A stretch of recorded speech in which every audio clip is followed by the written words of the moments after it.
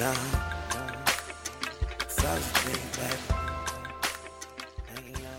Hey, welcome back to the podcast. My name is Arcanix, and I'll be your host. And today we talk to Sternab, and it's a part 2 conversation with him. It's been about a year since the last conversation, probably more than that. And we just have like a detailed reflection on his journey through being a coach and being a caster. And like I want to emphasize detailed when it comes to like how much we went into um everything from that spanned from his coaching careers for when he was in the uh when he first started coaching for teams and how those games went and counter striding versus players and the mistakes he made in certain maps all the way towards Gamma right now. So I hope you guys really enjoy this podcast. If you'd like to see any other guests, please let me know in the comments below. And yeah, so we're just gonna pick up where we last left off. 2019 February was the last podcast. The link's gonna be below for anyone who's interested. And I'm curious, what's happened since then? How was 2019 for you? And yeah, let's just start with a recap of that, I guess. Yeah, I mean, 2019 was a big year for me in a lot of ways because, I mean, at the start, I think about what happened there. You know, I just come back from Poland, so in January 2019, me and XR Troika, we went out to Poland and we casted the invitational quals from the Katowice studio when ESL was still running things. I think it was because at the time Pro League was happening and they had like their super mega week going on, which was a pretty big load on the casters. So they brought in an extra couple of casters and me and XR Troika.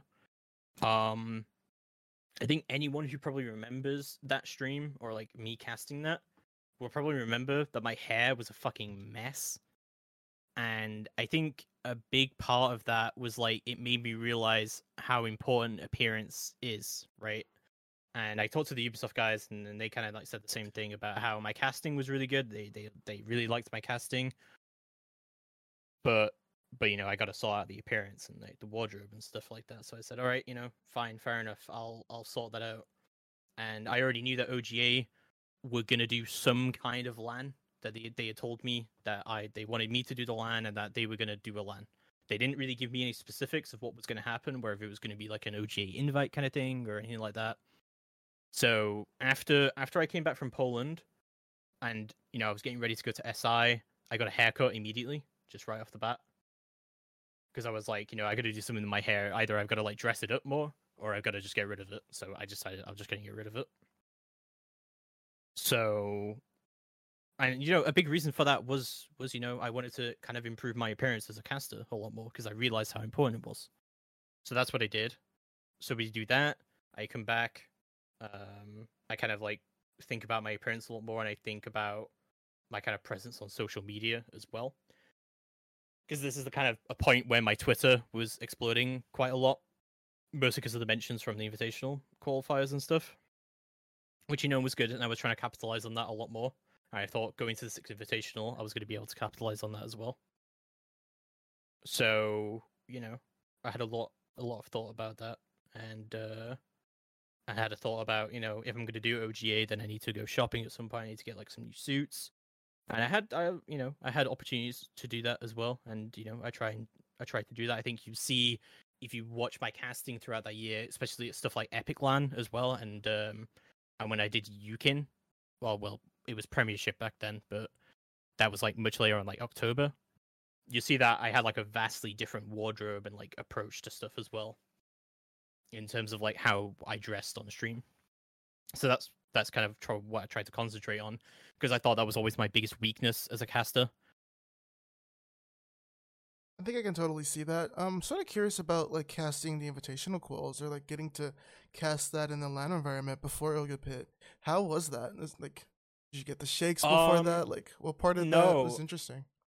The invitational calls was good because I think it was one of those times where I was like, this is my big break, right? This is my opportunity to prove myself that I'm good enough to cast at this level. I always thought that a lot of the casters were good, obviously. Like, I think the guys at the time, Milos, Emzo, Intero, Kix were the main 4 Pro League casters, right? Yeah. Well, we still had like a kind of pro league in the old format, and I thought, all these guys are good, they're solid, they're professionals. But I always thought that I could do a better job in terms of game knowledge and bringing that from my competitive experience. Maybe not where kicks is concerned, obviously, but I think the other three for sure. And I always thought that, this was my big opportunity to prove that I really do know what I'm talking about. And not just that, but trying to approach the game in a way where I am a caster, but I'm trying to explain what's happening. And I think I did a good job on that in the long term. I remember talking to Ubisoft guys about that, and they gave me a lot of feedback afterwards, which, to be honest, I was kind of surprised about because it was the only casting gig where the feedback wasn't just, "Oh, you did a good job." They actually broke down. They actually said, these are the things you did well, and these are the things you did badly. They actually gave me solid feedback to work with, and I've never had a casting gig like that, so that was very refreshing, to be honest. I think the Ubisoft Montreal team is pretty solid, especially guys like Stuart Ewan, guys who are like industry veterans at esports and they really do know what they're talking about. Because I know, like, obviously with the announcement last night and everything like that, that Ubisoft esports, the esports team, they get a lot of flack. But to be honest, I do think the Montreal team is, they really got their heads on straight. To be honest, so I would never doubt them, or I would never give them any flack. So, you know, that was very refreshing, and I'm always thankful that they brought me on for that. So, So, excuse me. Sorry. like casting the event itself, I was going into it thinking, I'm going to do loads of prep, I'm going to do loads of research on these teams, and I'm really going to like bang it out like that. And I remember when we were casting the Latin America qualifier that I was taking like loads of notes and I was trying to like draw out stuff as I was going along in my notebook. I was trying to like draw out blueprints so I could explain it. And we had like a 20-minute break of this like absurd rehost that was going on in Latin America, and I was like, we had to talk for 20 minutes essentially. That's filler. And it was a killer, but all of the research that I had done meant that we didn't have to like just talk about random stupid stuff. We actually talked about the games, and we talked about the teams, and we talked about, what the invitational qualifying means. We tried to establish some more storylines and stuff like that. And, we kind of just went from there. But my main focus was on talking about strategy because, I mean, this is at a time when Siege really was very diverse in strategy. So, like, can you speak a little bit more, maybe, on the casting device they gave you at the time and how you took that into Ogapit to, like, improve your casting game? I can actually get the email up exactly what they said to me. I'm down. So he said, "Hey James, I just wanted to say that your hard work this past weekend and during the lead up to it was greatly appreciated. That was one hell of a grind, and you should know that it made an impression on a lot of us at Ubisoft. We'd like to offer some feedback on some parts of your commentary that we should to help refine your skills. There are times where you'd pick up your pace and stumble over words, which resulted in a statement that was hard to understand, which, I definitely understand. Sometimes I still do that. Sometimes it's unavoidable due to the excitement in a match, but sometimes something to be conscious of in moments of downtime or on the desk. Another topic is where you correct your co-caster. On the show, you tend to do it bluntly, and while you mean well, it can come across as harsh to the audience.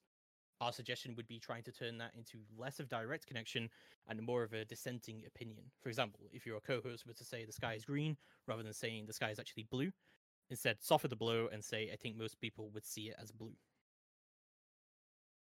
Lastly, on the commentary front, when making analytical statements, be sure in the lead up to them that you've taken all information into account. As an example, there was an instance where you referred to a strategy involving Jaeger in the context of a round where Jaeger was not in play. I do actually remember this round that I was talking about, but to be honest, I don't really agree with this specific example, mostly because I was talking about why there was a lack of Jaeger and why that's going to affect things and what would be different if we, brought Jaeger in. That's fair. That's But actually really awesome feedback. but yeah, no, it was good, and I was reading through this and I was like, yeah, this is great. There was some other stuff, but it's kind of a long email, so Yeah, so let's talk about, like, getting ready for Oga Pit and, like, getting to cast that. well, I mean, there was a few steps before I got there. For example, right in June, I think it was, or July, it might have been later than that actually. We had Epic Land 28, which Ubisoft got us to do, which was a pretty nice gig, to be honest. We got 3 days of casting to do, or was it 2 days? I think it might have been 2 days. Where we casted the group stage and the playoffs of a local UK tournament. And it was great for me because it would be my first LAN that I've ever casted, which was kind of a surprise to me. Because at this point I was actually a fairly established caster, I'd like to think, with casting the invitational calls and everything. So it was a surprise that this was my first LAN, but it was cool that I got to do it. So we go there, and it was like great to like talk to the players and get to know them and actually see who I'm casting. In the prep to this, I went to Slater's, which is a local like suit shop here, and I got some suits made up, but they were a little bit baggy on me, and you can see it. Actually, my profile picture is from Epic LAN on Twitter, and you can see that jacket is just a little bit too bulky on me. Just a tad, yeah. Just a tad. So like you see my shoulders kind of come out a bit. Which I would learn, and I would go get a custom suit in time for OGA, which fitted me a lot better. So like that was one of the things I learned from Epic LAN, which and actually I got to give a big shout out to Desitu for that, because Desitu kind of recommended me to go and get a custom suit and go to like places like John Lewis, where they'll do like a proper private fashion thing for you, because I'm not really that good with fashion. I'm sure most guys can say that as well, that it's not really something you think about that often. So I went to John Lewis, and I said to them, I don't really know what my colors are or whatever like that. And they helped me like get a proper wardrobe, and a lot more of my casual clothes come from that now. So that was good. It got me to be a bit more fashion centric. It got me to think about my appearance a lot more, which is what I was trying to do the whole time. So that was good, and still gonna give a shout out to Desitu for that. And also working, that was my first time really properly working with Desitu, and he's a really good caster, but also on top of that, he very much understands, because I like to think that I understand a lot about the competitive aspect of Siege, but he really understands the audience aspect of Siege, and of a lot of esports, really. Given his background in League of Legends and Overwatch, that makes sense. But he really kind of explained storylines to me, and the kind of importance of leading the audience down that kind of path, right? Of like explaining to them and hyping them up for a matchup, right? And getting them interested in a matchup. And, he was really good at that. And on top of that, he does a lot of work. I thought I used to do a lot of prep work, or like more than other casters would do. But I think Desitu and Ace of Pyrite, by far, I don't think anyone beats them in prep work. Maybe Dev Martyr, maybe, from what I've seen from him. But yeah, like those guys, they really blow me out of the water with like the amount of passion and amount of prep that they put into their casting. And it's inspiring for sure working with Des. So that was a really good environment, and it was good to have that, because we would later work together on OGA as well. So he gave me a lot of tips on like working in a studio and working at LAN, and I gave him a lot of tips about learning the game, and I gave him like some examples of like callouts and things like that. So I thought me and Des had that like really good bounce off each other.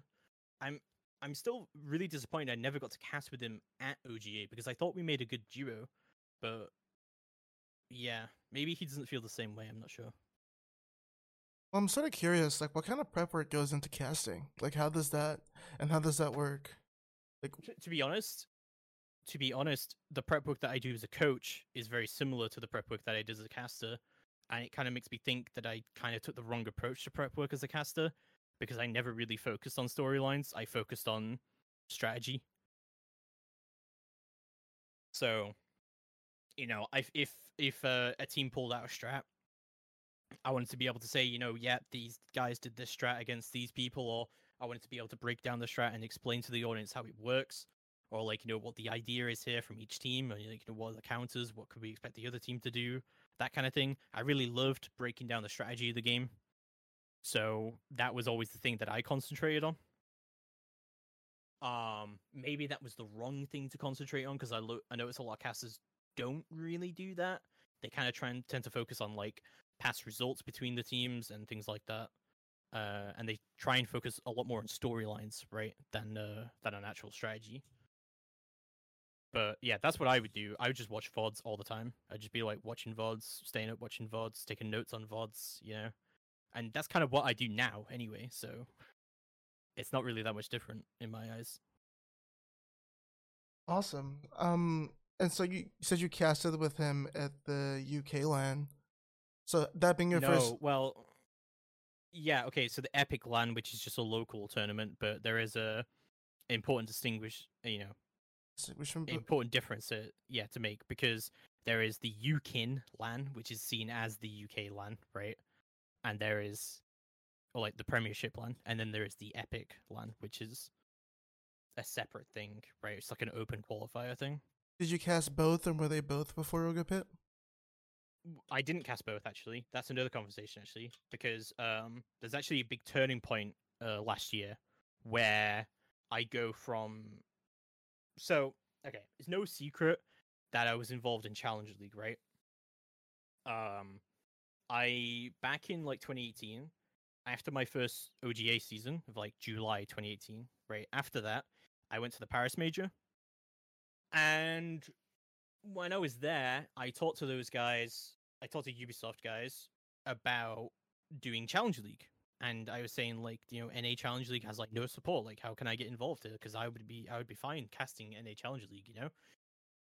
And I talked to a guy there called Trey Phoebish, who's now one of the big guys over at NCSA Ubisoft. And he kind of pointed me in the right direction, and he went, this is what you want to be doing. You want to be talking to ESL. I'll get you in, and I'll tell them that you're going to be casting CL. And I think I talked about this in the last podcast, but there was a massive halapalooza with ESL saying, "Oh, you need to contact this guy," and then Ubisoft, "Oh, you need to talk to ESL," and oh my god, the communication was absolutely horrific. But eventually, I managed to. I think like 4 hours before Challenger League started, they told me I was allowed to cast it. So I was like, okay, sheesh. So while I was casting NA Challenger League, I got involved in EU Challenger League. And while I was doing that, some EU Challenger League casters were not very happy about that. They saw me as like muscling in or trying to take their job or something like that, which I wasn't trying to do, because one, you didn't get paid for it anyway, so I don't know how I could take anyone's job. And two, well, like back then there's like Season 8 of Challenger League, right? So like Empire and those guys and Ents. And two, there was not that many games to cast in the first place, right? It was 2 games going on in parallel, so I would take one, and then I think it was Demo at the time was casting the other one. So I don't know who that was. I was like, me and Demo were like the only English casters for EU Challenger League, so I don't know what I was supposed to be doing there, but yeah, apparently some people were mad at me. So, but anyway, like they got over it and whatever. But for NA Challenge League, I basically did everything, right? I set up all the graphics, I set up the streams. It was me, Stokes, Flynn, and Rams who were casting NA Challenge League at the time. And I set up all the graphics for those guys. I send them to R6 Esports for them to tweet. I think if you look back at the Season 8 graphics, you can see how terribly they're made because I made them all. So, yeah. For NA Challenge League, that is. So, yeah. After that, I don't think Flynn kept on. I think Stokes did for Season 9. I did for Season 9, maybe, I think. Yeah, I casted Season 9. But at that point, Rainbow Six UK came in, and they offered to give us money to cast US Challenge League on their channel. So that's what we did. I took the money, I gave it to the casters and to the producers, and we casted NA Challenge League like that instead.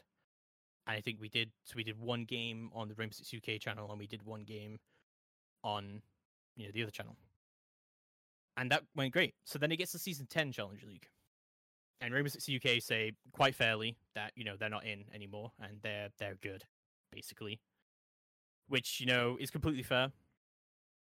It's not their responsibility to pick up the slack of NCSA. So I asked NCSA, could we get some kind of budget? So could we get something going on here? So I talked to a bunch of the guys at Ubisoft over there, and they just said they either leave me in the dark, or they just say there's no budget available for Challenge League, or to not work on Challenge League at all. And I thought this was completely ridiculous. They're basically saying that, they don't care about NA Challenger League and they would rather focus on like USN and they would rather focus on Pro League.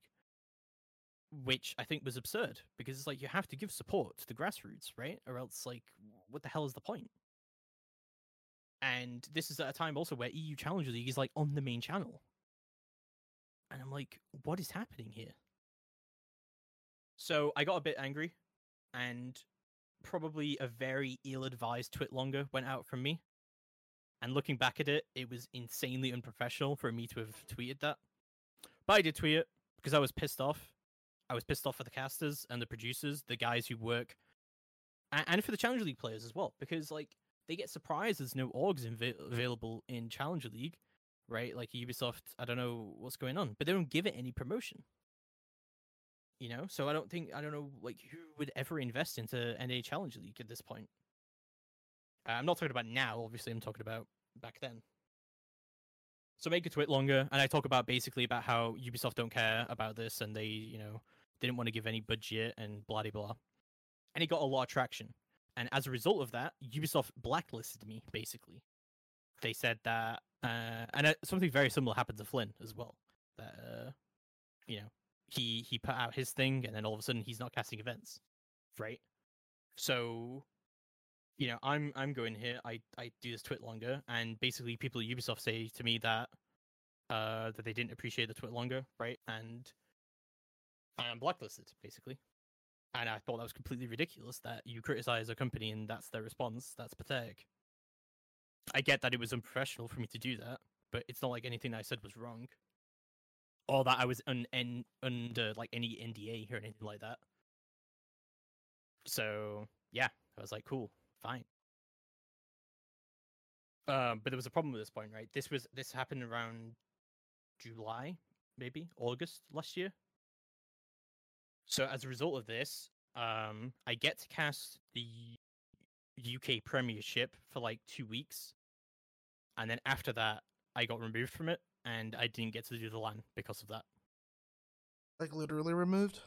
Yeah, literally. Well, I mean, I only got booked to do 2 weeks of the group stage, so I wasn't like, I was booked to do more, and then I got removed from it. But I got told that that's why I wasn't doing the LAN, because of that tweet longer than I made, and that a lot of people at Ubisoft weren't very happy about it. And I thought, wow, that's insane. I've actually been removed from this because of that. So I thought, okay then, fine. If I'm not gonna cast, and subsequently I got removed from EU Challenger League and stuff because of that. So I thought, wow, okay, that's kind of ridiculous. So if they're not gonna let me cast, I'm just gonna coach then. I asked Pat if they were looking for a coach for the Premiership season that was coming up that month, and he said, yeah, sure. Well, actually, they were looking for a coach, and I declined them previously because I said that I was probably going to be casting. And then I find out I'm not casting, so I'm like, fine, I'll coach. And I think it was Dowie, actually, that I talked to at the time about coaching. And he said, yeah. So, I coached them. I coached Demise through the Premiership Spring season. Yeah, Spring 2020. Yeah. And, I mean, we can get to that later, but, OGA Pit happens before all of this. Yeah, let's talk about OGA Pit. I'm so excited to hear about it. So yeah, OGA, by the way, before we start any of this, amazing tournament organizer. I wish they would come back to Rainbow at some point, or Ubisoft would hire them. OGA is probably the best tournament organizer that Rainbow Six will ever have. And I know some players have been upset in the past with some of their admin decisions about something. Anytime they make a mistake, they always like bring it back or whatever. But to be honest, I think OGA is like the only tournament organizer that actually cares about what players think and what players are going to do. Really quick, before we head into the details of that, do you feel like you have that statement because of your experiences with them, but also isn't it a different ballgame when an organizer has to like completely run a league, like a Face It or ESL type thing, compared to if they just have to do a one-off event? They have a lot of opportunity in my eyes to, blow that off the water. Maybe, but here's the thing, right? OGA are not these like inexperienced guys who've only do Rainbow Six or something like that. Like that whole small team that they have does Dota, CS:GO, Overwatch, and then Rainbow Six, right? Like these are not small time guys. These are guys who are doing the same job as Face It with 1% the manpower. and That's they're definitely doing it better, impressive. in my opinion. So, I think OGA is like the best tournament organizer I've ever worked with. On top of that, they are on time for payments every single time.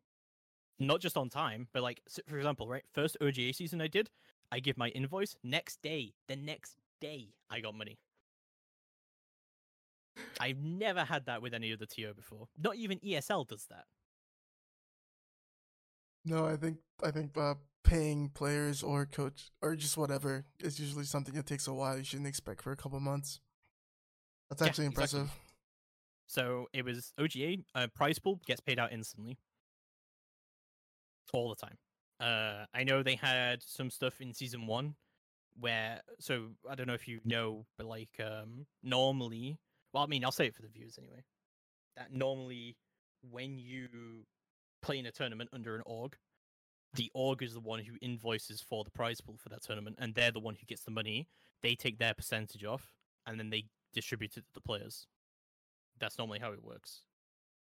So there was a lot of disputes, I think, over the first OGA season with like orgs and stuff about who should get the money and stuff like that. I know Penta went through it for sure, and I think a few other teams went through it. But all of that happens internally. That had nothing to do with OGA. In fact, OGA did a lot of work to try and make sure the players weren't getting screwed over. So it was good. Awesome. Well, that's glad to know that they actually take like extra steps to make sure players are paid well and safe. Let's talk about the details of that tournament then. So I knew like so far in advance that, as I said, like by the time I was doing the six invitational calls, I knew that OGA were doing a LAN, that it was going to be in December, and that they were going to do it in a hotel. I knew all of those things like so far in advance. And I was always excited, and as I said, like I bought a whole new wardrobe just for OGA, and I had a big think about what I was going to do. So then I hear in like September about the qualifiers and stuff, and I helped them design the format for the qualifiers with Ubisoft. They were constantly asking for my advice because I was the only person on their team. Well, I mean, I wasn't really working for them, right? I'm a freelancer. Um, but they were asking me constantly about feedback for the stuff, and that was the other thing that made them like a really good TO. Is like, they're talking to the guy with the knowledge. They've run like a couple of tournaments in Rainbow, sure, but like they don't have the knowledge that I do, so they're always asking me for the advice. So I was like, talking to them about a qualifier format, about doing an open qualifier and then a closed qualifier, right? And like doing the invites to closed qualifier, similar to how the invitational qualifiers used to work, right? So I was a big fan of doing like the Swiss Cup format, like the Allied did as well.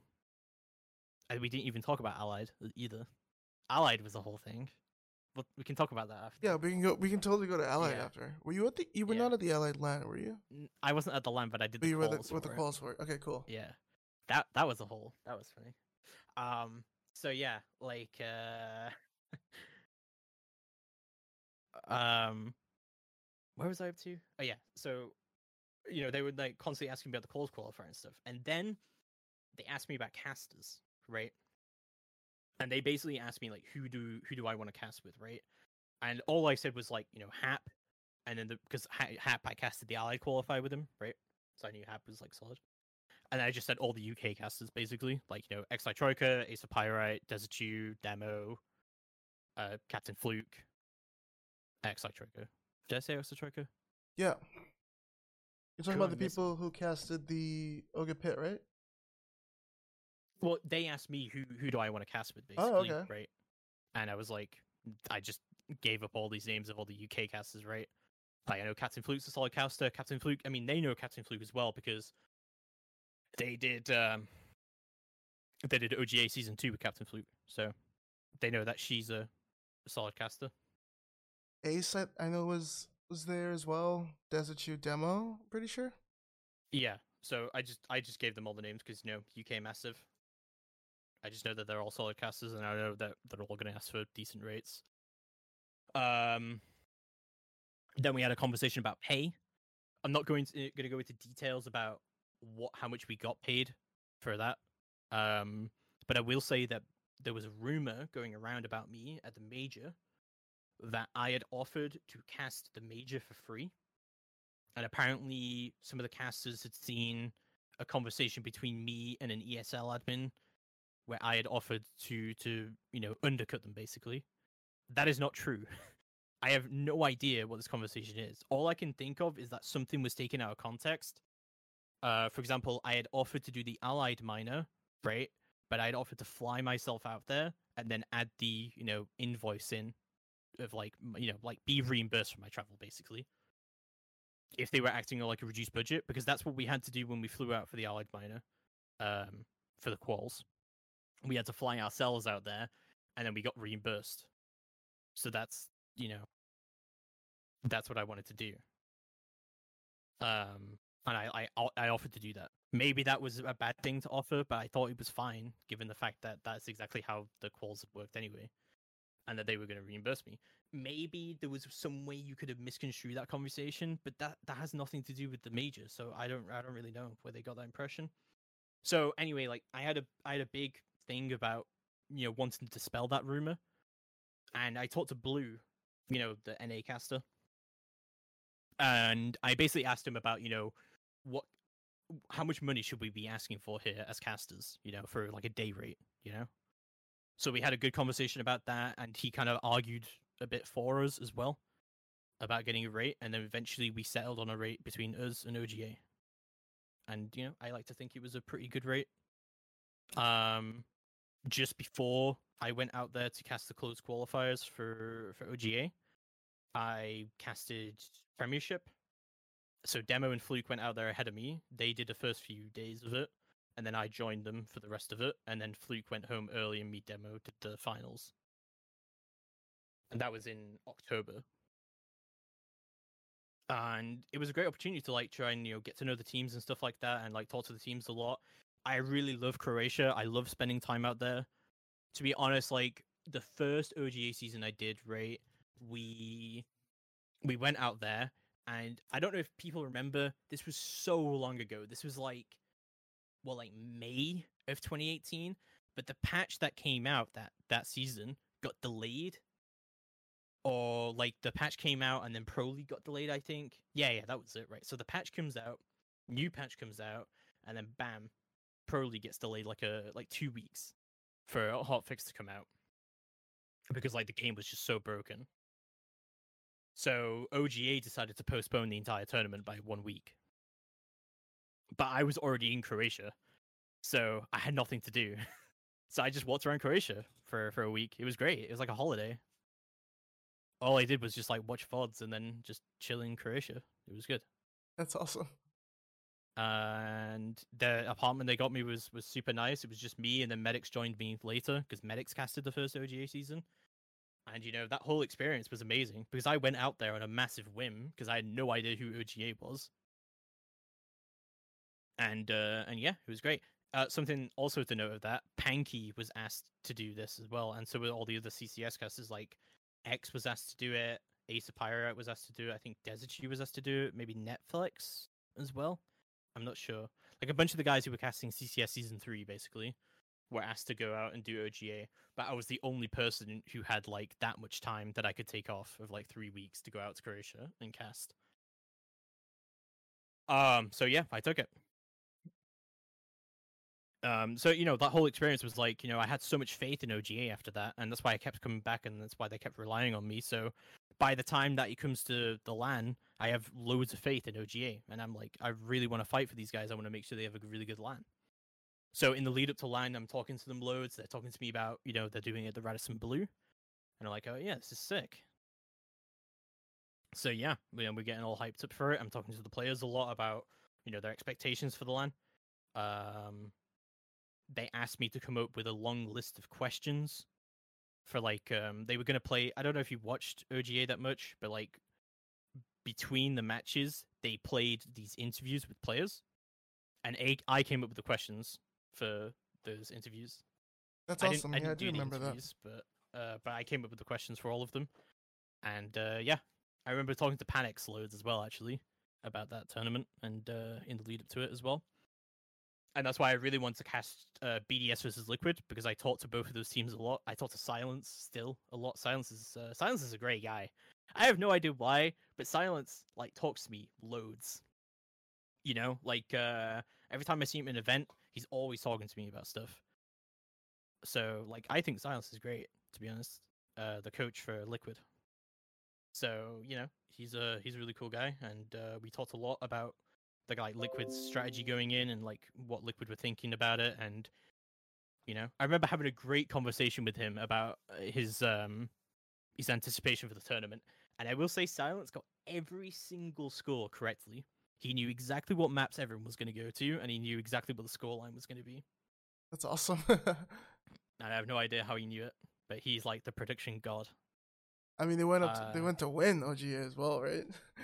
Yeah, they won OGA. Like Liquid were really on it, and that's why I insisted on casting BDS versus Liquid, because I knew it was going to be a really good game.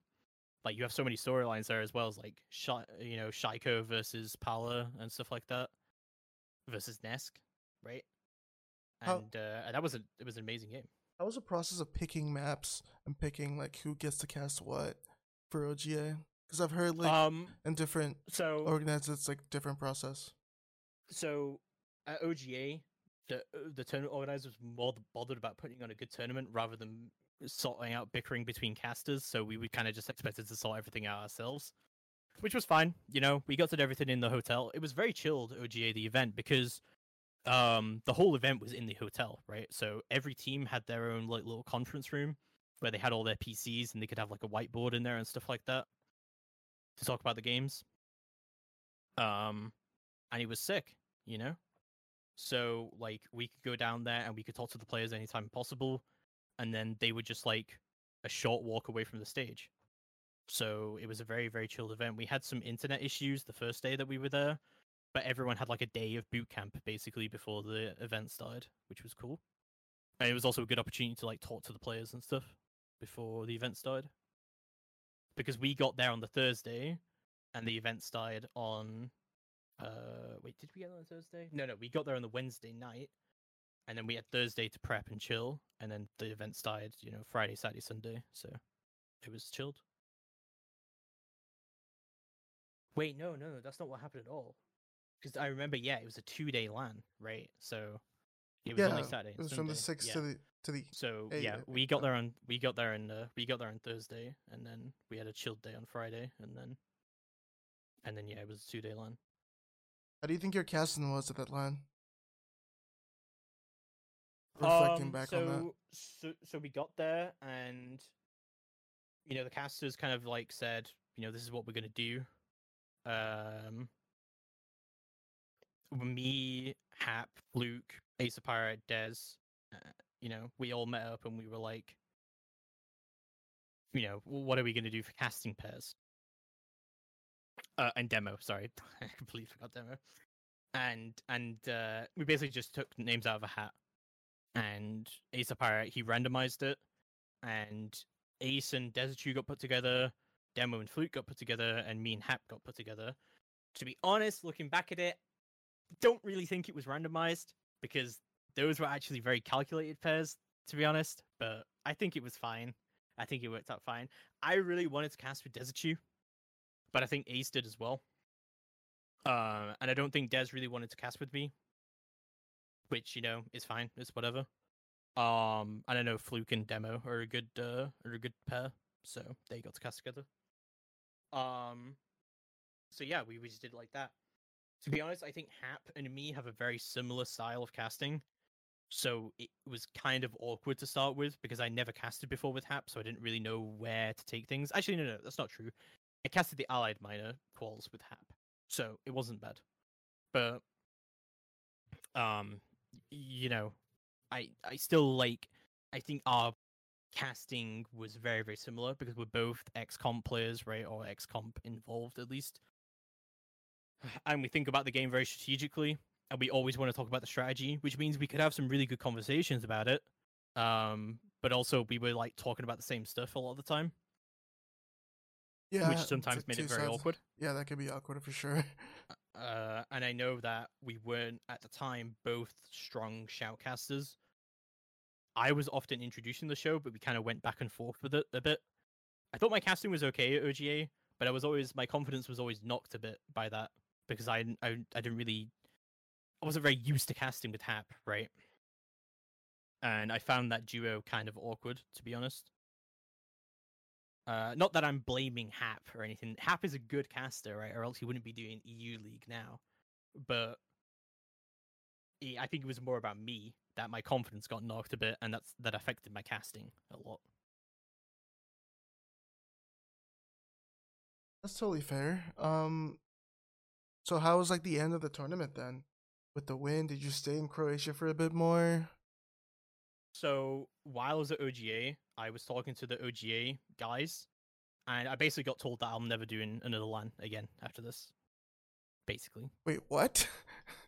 and not by OGA, but because of Ubisoft, right? About this blacklist that I talked about before. And to be honest, I was really upset because I put my heart into casting for like the last 3 years. And basically, I'd just been told that because of this small mistake that I made, that it was over for me. And that's it.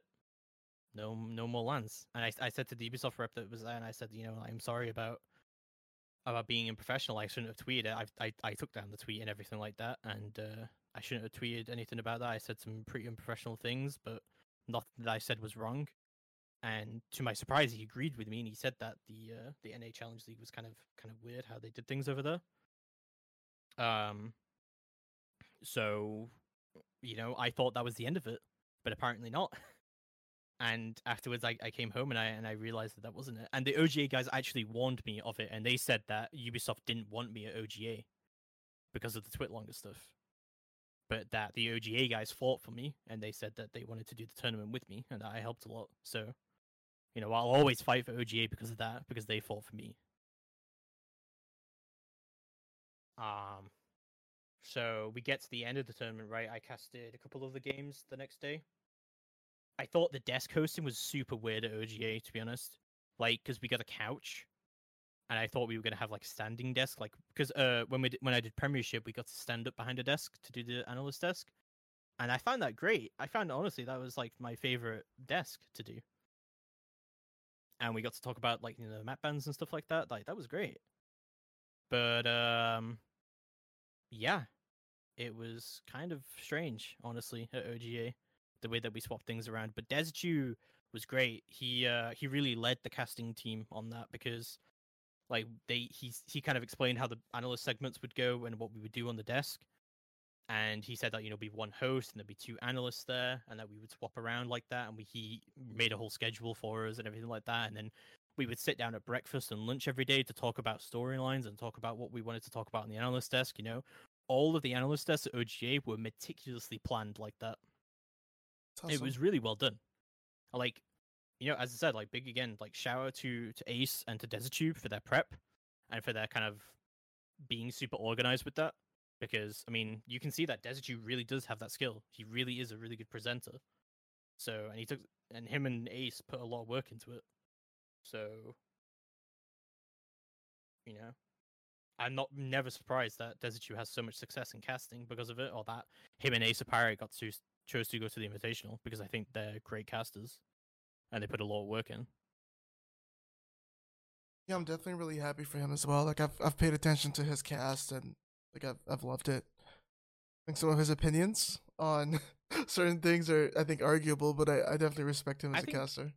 He'll always start a conversation, right? Even if it's fucking stupid ass conversation, about call outs and stuff like that. Which is a hill he'll apparently die on. But he's still willing to have a conversation, and he's also willing to admit when he's wrong. I think so too. Which is good. I think we need more of that in Siege. We need more of wanting to talk about stuff. For example, right? I mentioned on Twitter about the reload canceling. A lot of people got mad at me, and I'm like, a lot of people were making this argument about, there's more important stuff to talk about. And it's like, yeah, sure, there's a lot of like other problems in Siege, but that doesn't mean we can't talk about other stuff. Like, you just want me to keep mentioning the same things over and over again? Well, for the viewers, what was your opinion on viewer reload canceling? I think that it's not good. I think that it should be removed. What don't because you like about it? here's the thing, right? For example, right? Say if you're a smoke, right, or something, and you're constantly trying to like online some guy. Lycan made this exact point actually, and I really agreed with it. You're like a smoke, right, and you're trying to like sick back cocktails and like that, and you're like pre-firing some corner, trying to online someone, right? You know, you're just trying to get the peeker's advantage constantly. Then you can reload, and you know you're safe to reload because even if he pushes you, you can just shoot him, even if you're in the middle of the reload animation. So there's basically zero risk for playing like that playstyle always. I think that being able to aim in and that cancels the reload is really dumb. But sprinting, that's fine. I think sprinting to cancel your reload animation, that's completely fine. But I think the ADS thing is dumb. I don't think it makes any sense, especially in a tactical game like Siege.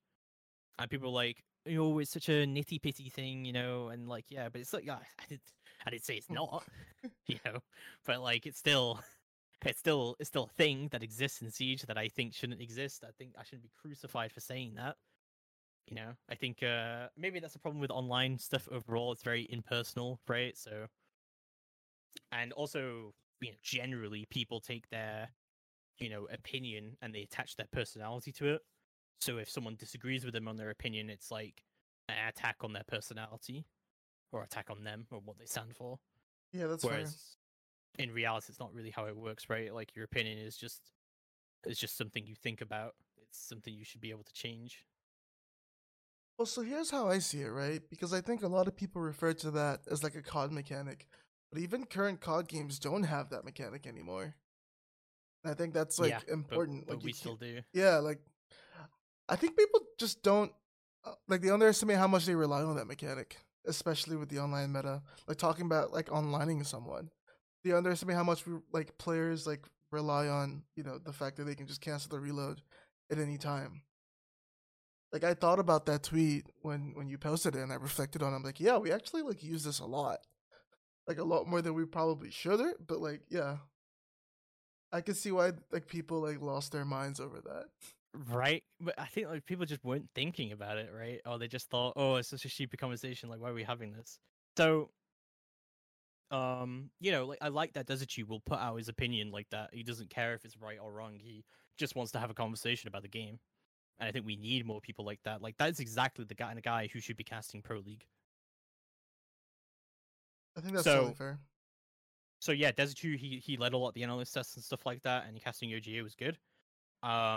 Basically we went to the OGA guys and we said, who's casting the final, right? Because it's kind of up to you guys. And we flipped a coin for it in the end. We just said, who's, I think it's unfair to like just randomly say this person's doing the final. So flipped a coin and Demo and Fluke got it, and I kind of agreed. I said that Demo and Fluke have been really good casters. Obviously, I was a bit upset because I wanted to do the final. But like any caster, if any caster goes out there and says, "Oh, I'm really happy for the other people doing the final," no, fuck that.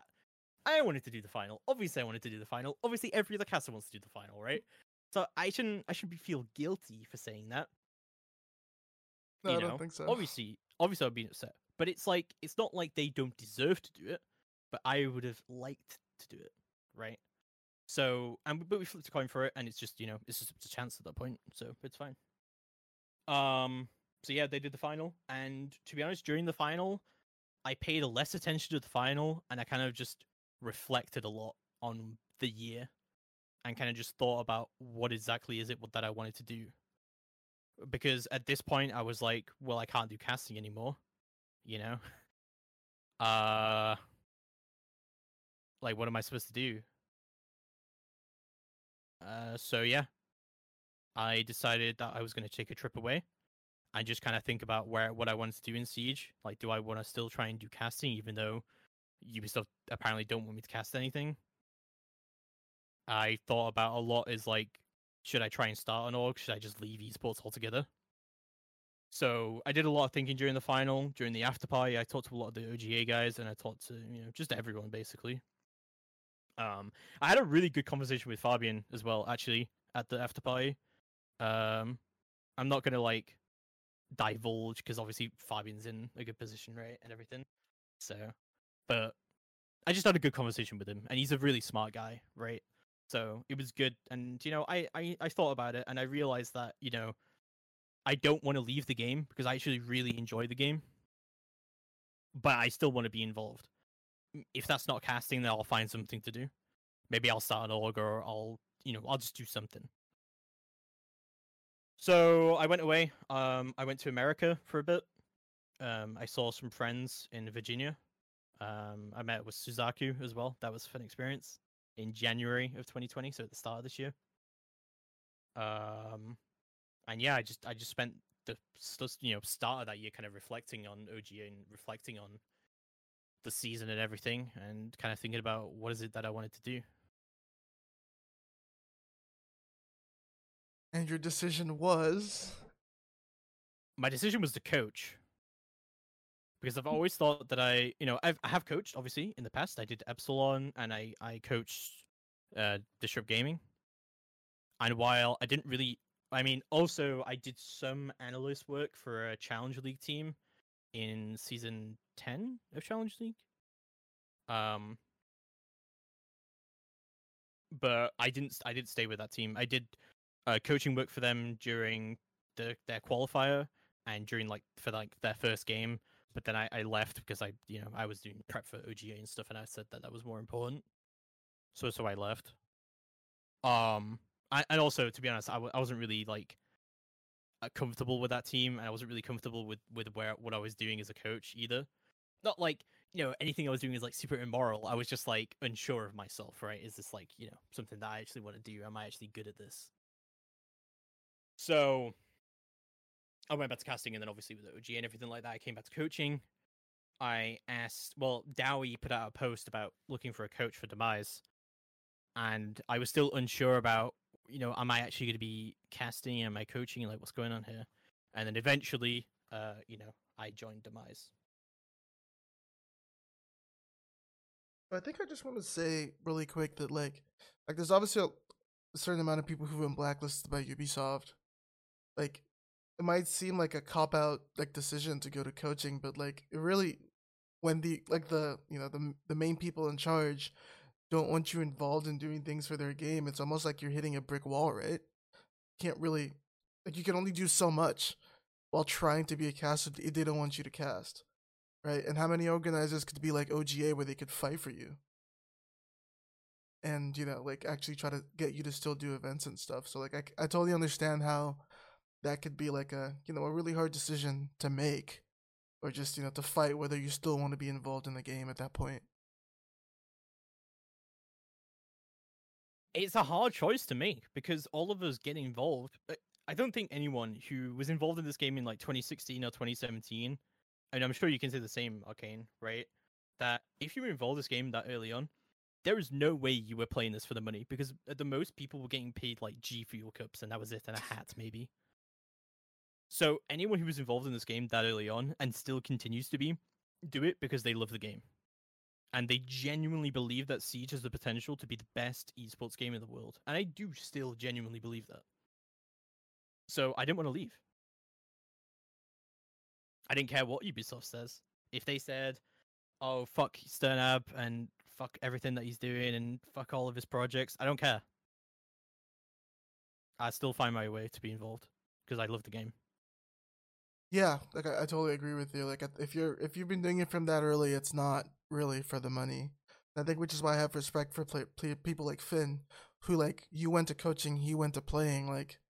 That shows that these people still love the game, regardless of what they've been blacklisted for. And I think I'm not sure how I don't know how I feel about that. I feel like it's almost childish almost. I'm not sure. I don't want to, I don't have any bridges to burn, but it comes off childish to hear an organization take that stance from an opinion or from a tweet longer. Yes, maybe the tweet longer was, not the most professional, but at the same time, yeah, I the only word I have is childish when I think of that. I try to think of it from their perspective as to why they would do it in a way, why, yes, maybe a tweet longer that blows up like that could hurt their, online presence and how people see them.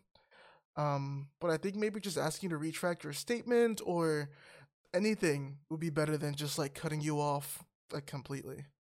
Yeah, and that's all I wanted to say about it. I didn't really want to dwell on the topic, but yeah. Hmm.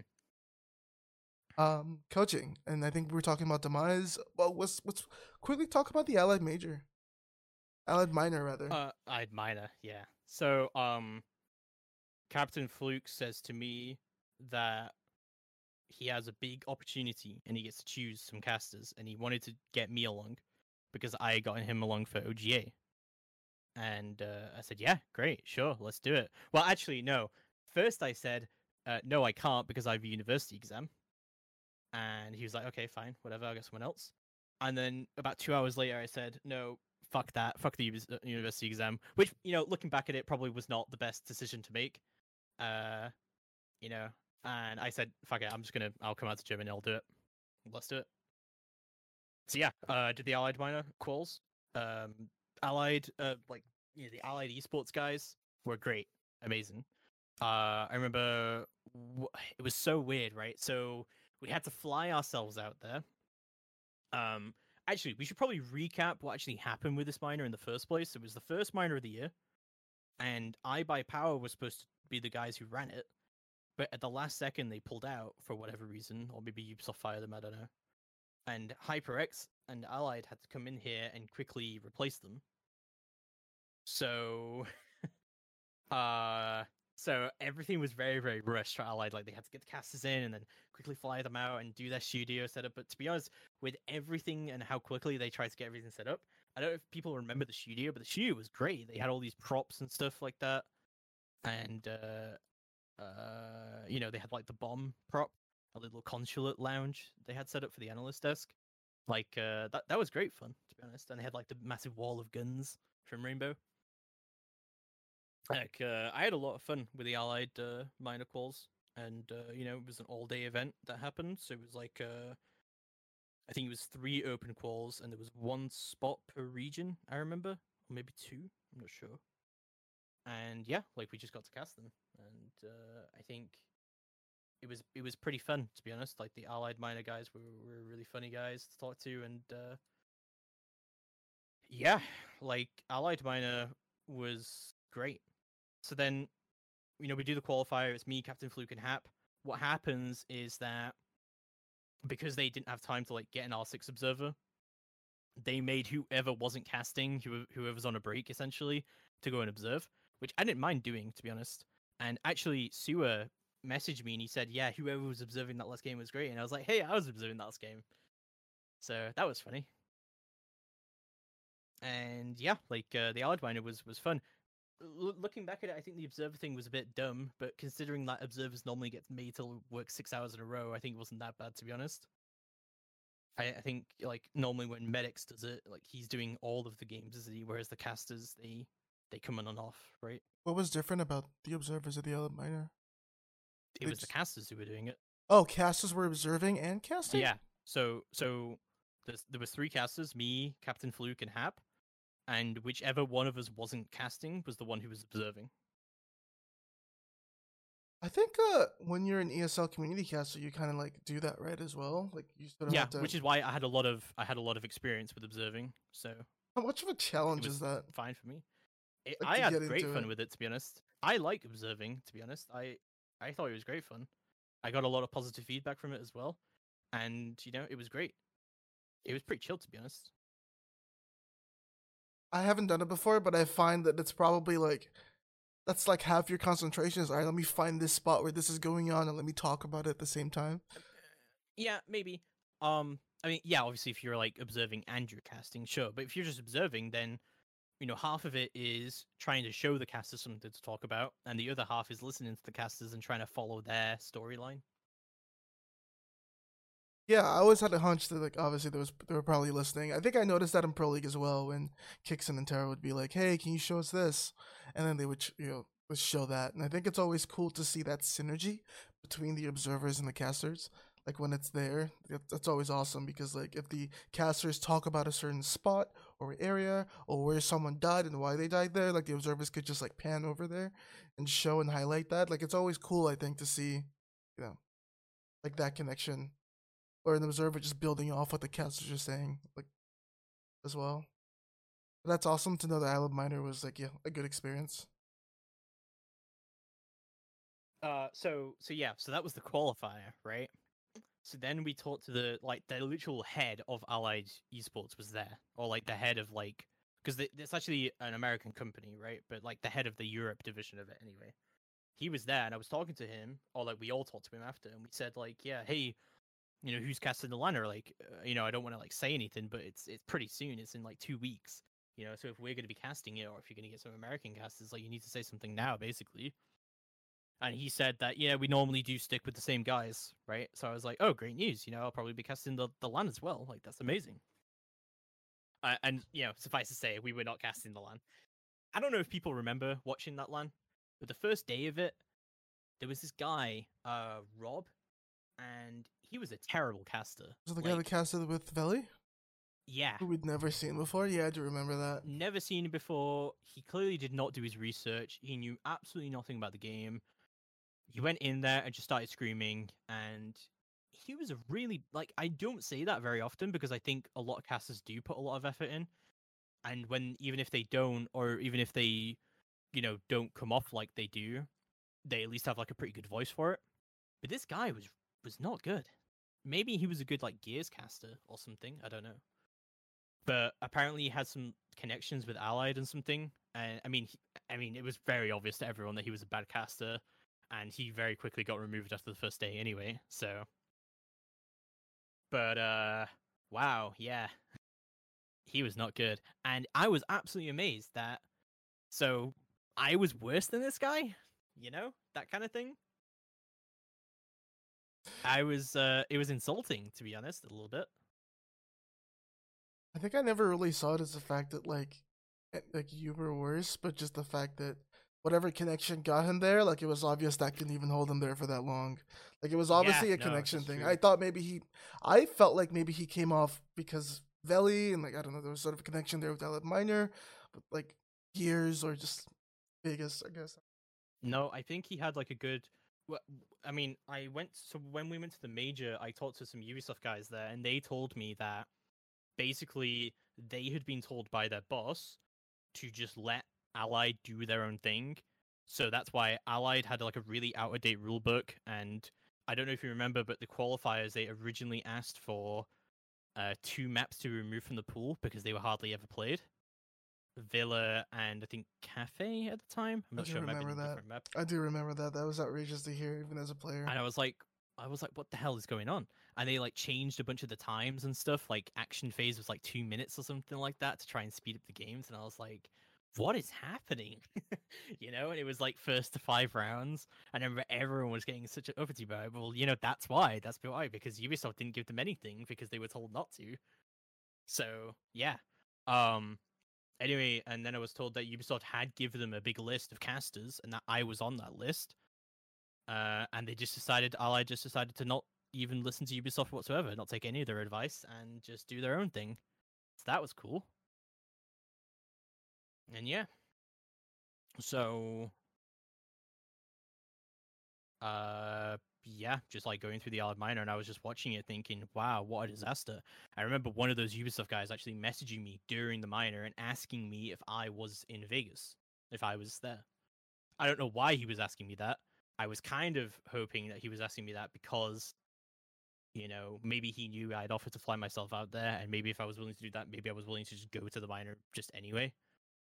And maybe if I was there, that I would get an opportunity to do the spotlight. I heavily doubt it, but maybe he just wanted to meet up. I'm not sure, but no, I wasn't there. So, but yeah, crazy, absolutely crazy how that actually planned out and how Allied made such a mess out of that early stage. I mean, the production for Allied was amazing. I think we'd never had better production than that until that point. Like it felt like an actual sports event. Yeah, that was. It felt very. The production was really good. Felt very ESPN. Also, the biggest thing I liked about it is that the casters on the analyst desk did not have headsets. They used the little mics on the shirt instead. Do you prefer that as a caster or someone who's casted before? I think it works better as a viewer and as a caster. It's much more comfortable to cast not to cast like that, because if you cast, you need like actual in-game audio, right? But if you're on an analyst desk, you're chilled. You're just talking about the game, and it very much came off like that. They were just sat around on some couches, they were just chilling, they were just chatting, or was it couches? I think they had like an actual desk, didn't they? Actually, I like the standing desk. I think the standing desk works. Um, some way we can have like your actual notes out, but you're standing up, so you can articulate yourself a little bit better. So yeah, I thought all the production stuff for Allied was great, except from their choice of caster and a lot of the things they were messing up in the rules. Like I remember, Super was talking about, I think it was Super, how Skies had to set up the settings for one of the matches because the observers had no idea what they were doing and stuff like that. But you gotta know, like a lot of the stuff was pretty good for it. Like maybe one of the biggest issues with the minor system and maybe why they scrapped it is because all the teams had to fly themselves out there and stuff. I wasn't even from. I wasn't even like. I didn't even know that was the case. If that's So okay, yeah. so there were 4 minors last year, right? There was Allied, DreamHacks, 2 DreamHacks, and then there was OGA. So at Allied, all the teams had to fly themselves out except the teams who qualified, the 3 teams who qualified. Which I think was what would become Rogue. I can't. What were they called at the time? It was like that other org they had in between Rogue and Giants. This is gonna Lestream? No. Yeah, Yeah, yeah, Lestream. yeah. No, Yeah, yeah, yeah. Stream. Yeah, Stream. Yeah, yeah. So yeah, that's when they were the Stream. No, that was before Giants, wasn't it? I think they Lestream dropped them, and then they got picked up by Giants, and then Giants dropped them, and they got picked up by Rogue, right? And then that's how we went. I think so too. I can check that out. But you talking? So yeah, so the stream qualified for EU, SSG qualified for NA. I think Team One qualified through LATAM. I'm not sure who qualified through LATAM, but yeah. So all of those guys got a $5,000 to basically to go, right? They got $5,000 in like transport. Which, if anyone's ever tried to organize transport for an esports team, they know $5,000 is not enough to pay for like transport, food, and accommodation. There is no way you're getting your entire team out there for that much.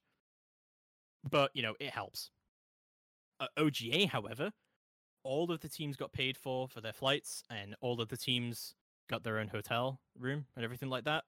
The only issue is that, unlike the other minors, the DreamHacks and Allied, there was only 8 teams at OGA, whereas there were 16 teams at the others.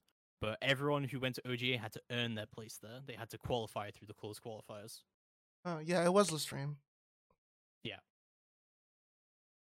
That could be if teams have to fly up with themselves, and that could actually be weird. Because especially in the Allied minor event, we had a lot of like low tier teams as well. But if you remember, like this was a big issue because it was an invite system, right? And the only reason that Team Secret was there is because Allied didn't know the distinguishment between Pro League and Challenger League, so they were just like, First oh, come, when first Team serve. Secret, yeah, they just said first come first serve to Challenger League and Pro League teams, and Team Secret managed to get that spot in. If they were, because normally how it works with the DreamHacks is that the Pro Leagues, well, how it used to work for the DreamHacks, right, is that the Pro League guys would say we wanna go, and they would have to submit their travel information, and then the Challenger League teams would get to submit their information afterwards. So if it had been like that for the Allied minor, I don't think that Team Secret would have been there, and because obviously they won the whole minor, so things could have been very different. Yeah, I helped you on the podcast a while ago, and yeah, he said they got blessed.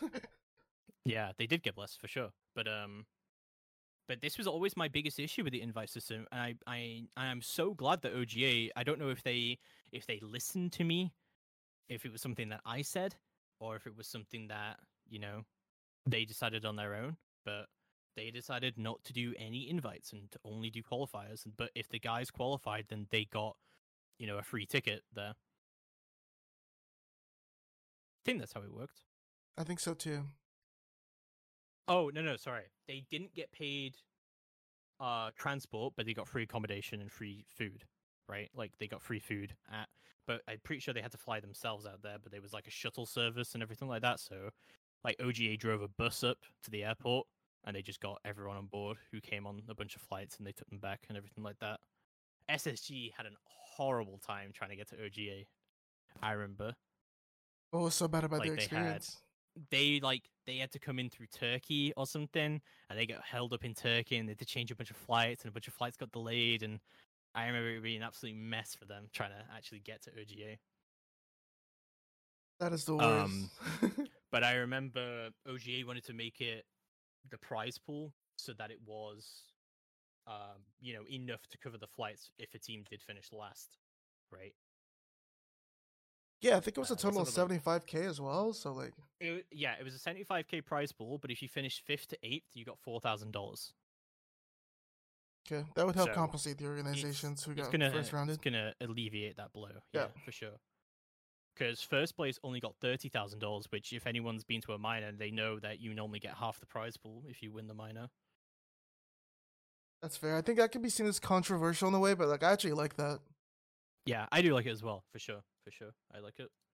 So yeah, those were all decisions that OGA tried to make, and I thought this for those reasons that OGA not only wanted the spies TOs to come through, but also, just decent guys. Awesome. All right, let's head into this coaching career. Let's talk about Demise and let's just talk about how you moved from Demise to the other teams after that. Where do we start? So yeah, I came back from America eventually. I don't know if you remember, but when I was there, I lost my passport.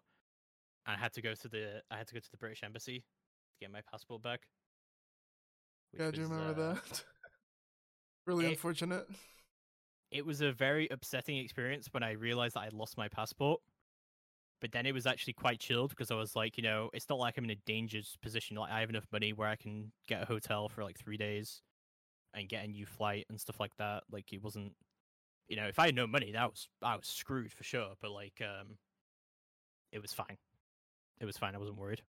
It was quite a fun experience to be honest. Looking back at it, because I got to go to the British Embassy. I got to go inside, like into like the proper like offices and stuff, which was cool. There's a hell of a lot of security in the British Embassy. I will tell you that much. Okay. In Washington. Um, and yeah, like it was cool. I got an emergency passport, which is white and gold, and it really makes me want to get a white and gold passport, but they don't. You can't get a white and gold passport. They're only, you can only get them if you're a diplomat or if you're on an emergency passport.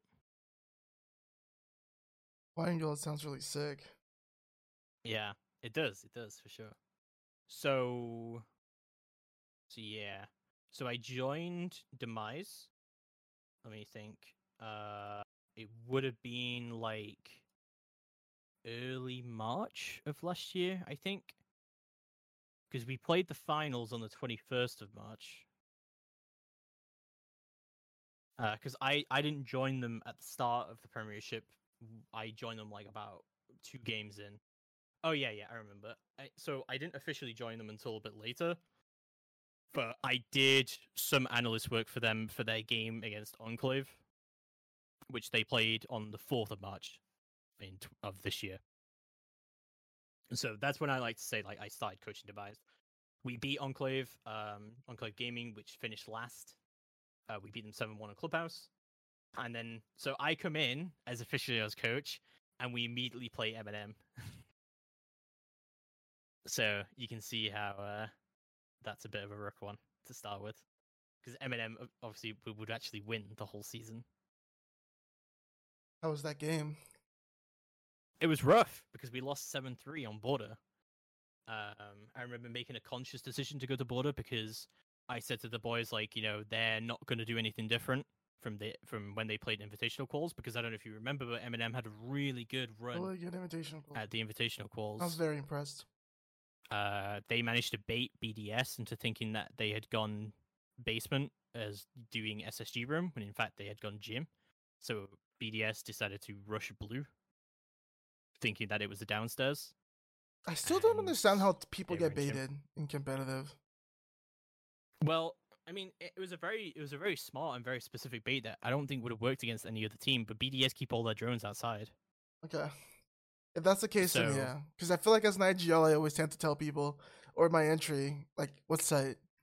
Like, where but the is thing site? is, like, if you actually watch back that round, of how Eminem do it, it's very, very smartly done by them because they're playing like Mozzie, Mute, all that stuff, right? And if you drone into one of the drone halls, which BDS normally do, like from the bathroom on Clubhouse, you go in there and you see a Mute and a Mozzie roaming, you're like immediately is SSG roam, Yeah, SSG right? roam. Especially if they're opening up Moto Hatch. Like, why would you do that if you're not doing an SSG roam, right? That's totally fair. Yeah.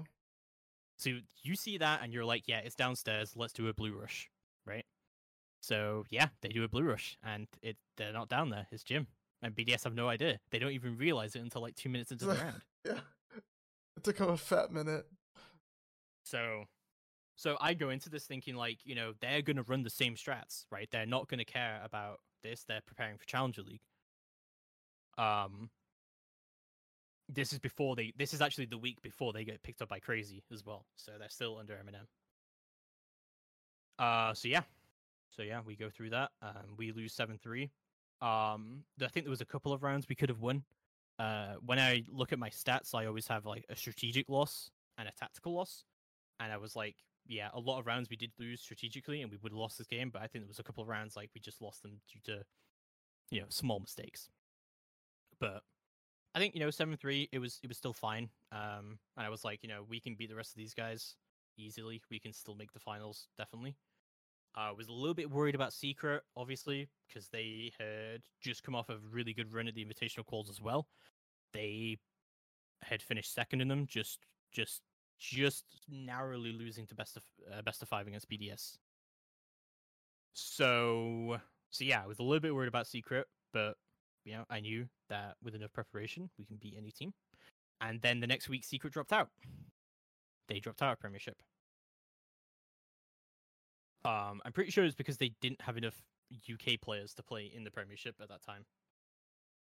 Because Farrell left. And Blaz would replace him, obviously. So while they were in that transition period, then they didn't play the Premiership. And then, the rest of the Premiership, we kind of just did some basic strategy work. I kind of tried to turn this team more into less of a, heavy fragging, do whatever team, and trying to make them into an actual strategic team, because they struggled a lot on maps like Villa and Cafe, where you actually have to think and use your brain. So we tried to develop those. But generally, I realized like our best maps are like Coastline, obviously, like Clubhouse and stuff like that, and there was always a big conflict in that team, right? Because you had Joshua Glitch and Usus, who are really good players, and obviously Usus now plays for Eminem and is within one game of making Pro League. And Usus is a great player. I've always thought that Usus is a good player. He's always very calm,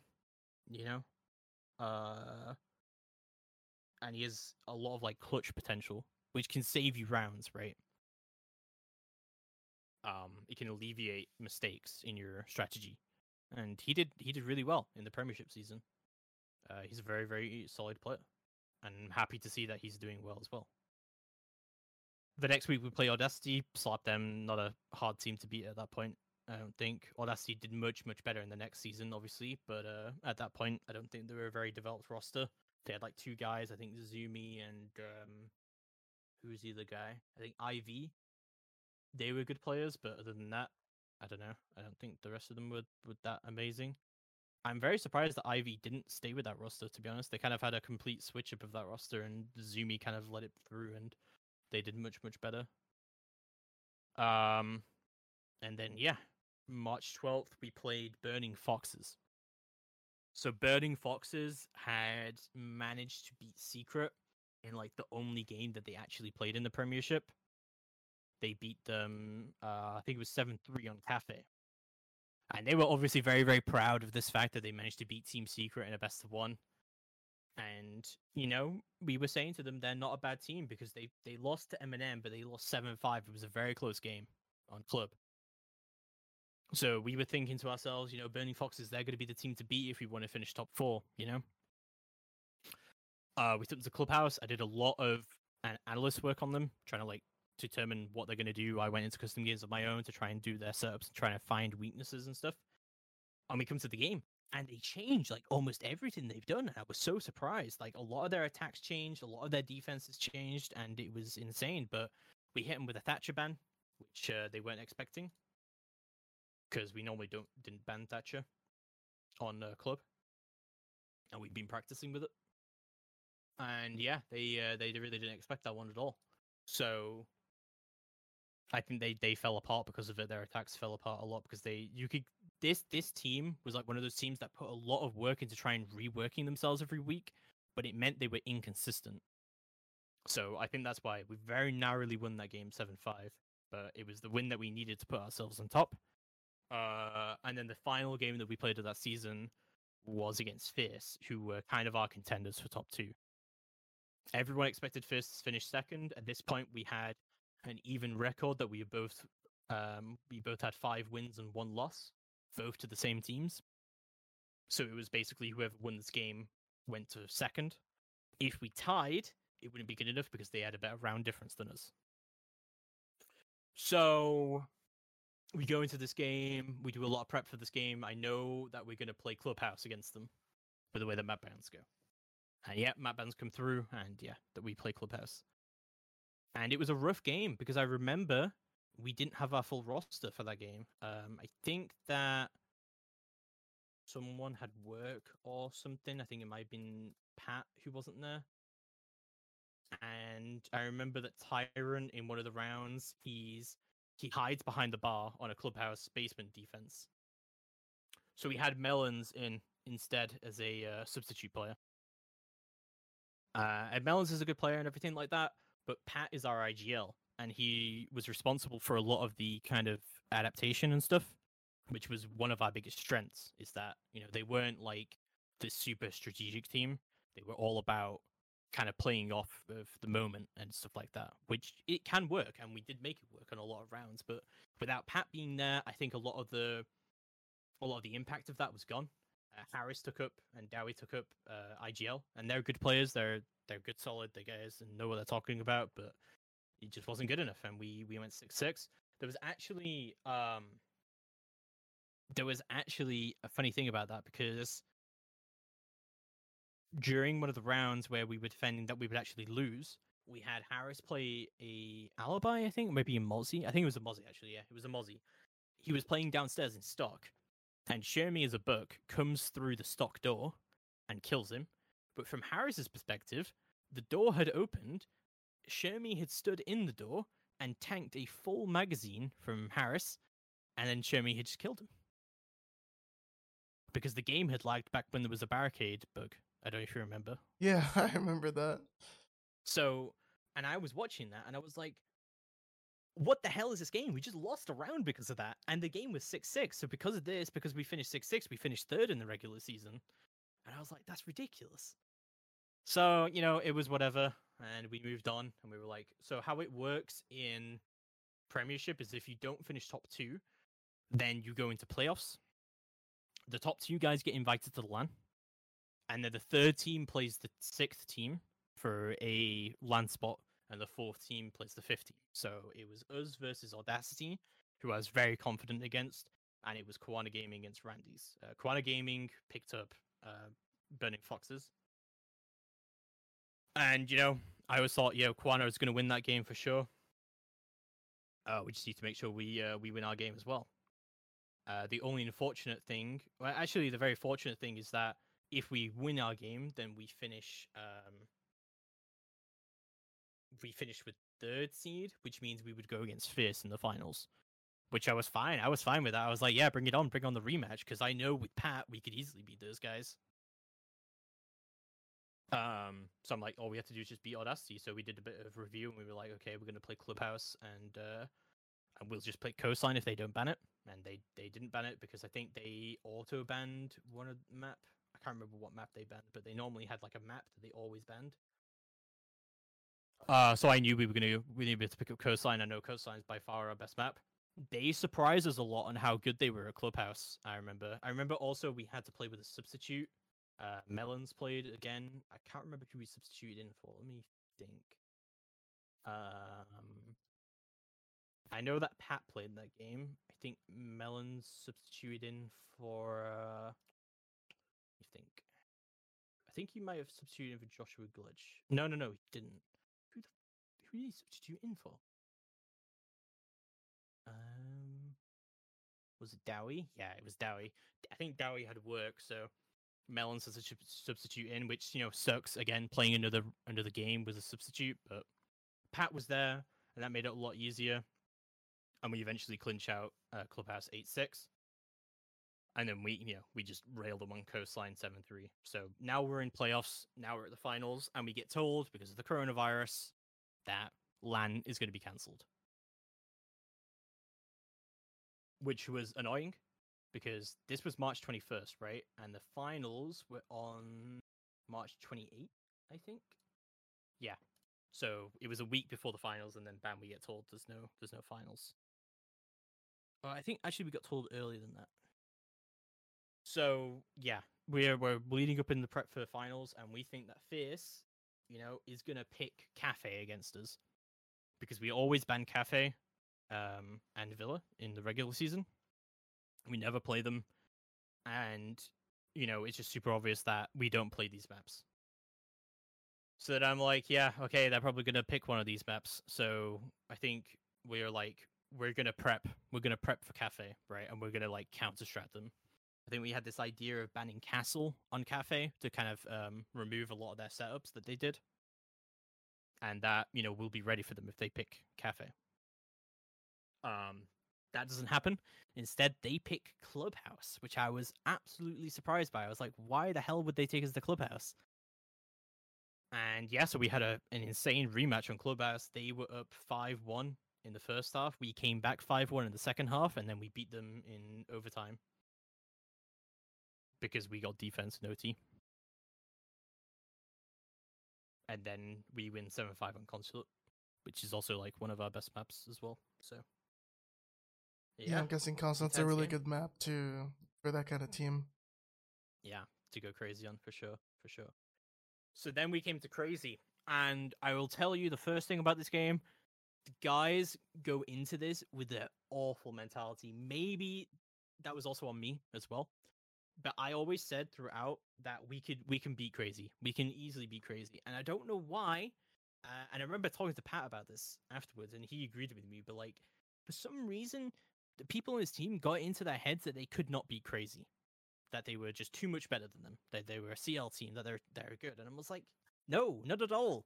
Yes, they have a good CL run. Yes, they're a solid team, but they are easily beatable. Every team is beatable. You just got to know where to look. I didn't do as much prep work for this game because I didn't actually think that. Well, actually, no. I thought we were going to win against Fierce, and I knew that Crazy was going to beat Koana, but there was a huge concentration on beating Fierce. So I did all my review trying to improve our Villa and improve our Cafe for this game against Crazy. And we dropped 2-0, and we picked Cosign as our first back against them. They banned Bank because this was a weird place where Bank was removed from the comp pool, but he was still in the Premiership comp pool for some reason. So they would ban Bank every round because obviously they're prepping for CL. They don't want to play any. They don't want to play any Bank. That's totally fair. Yeah, that makes sense. So they banned Bank. We banned Villa. It was basically they know we don't play Cafe or Villa, so they're gonna pick whatever map we don't ban.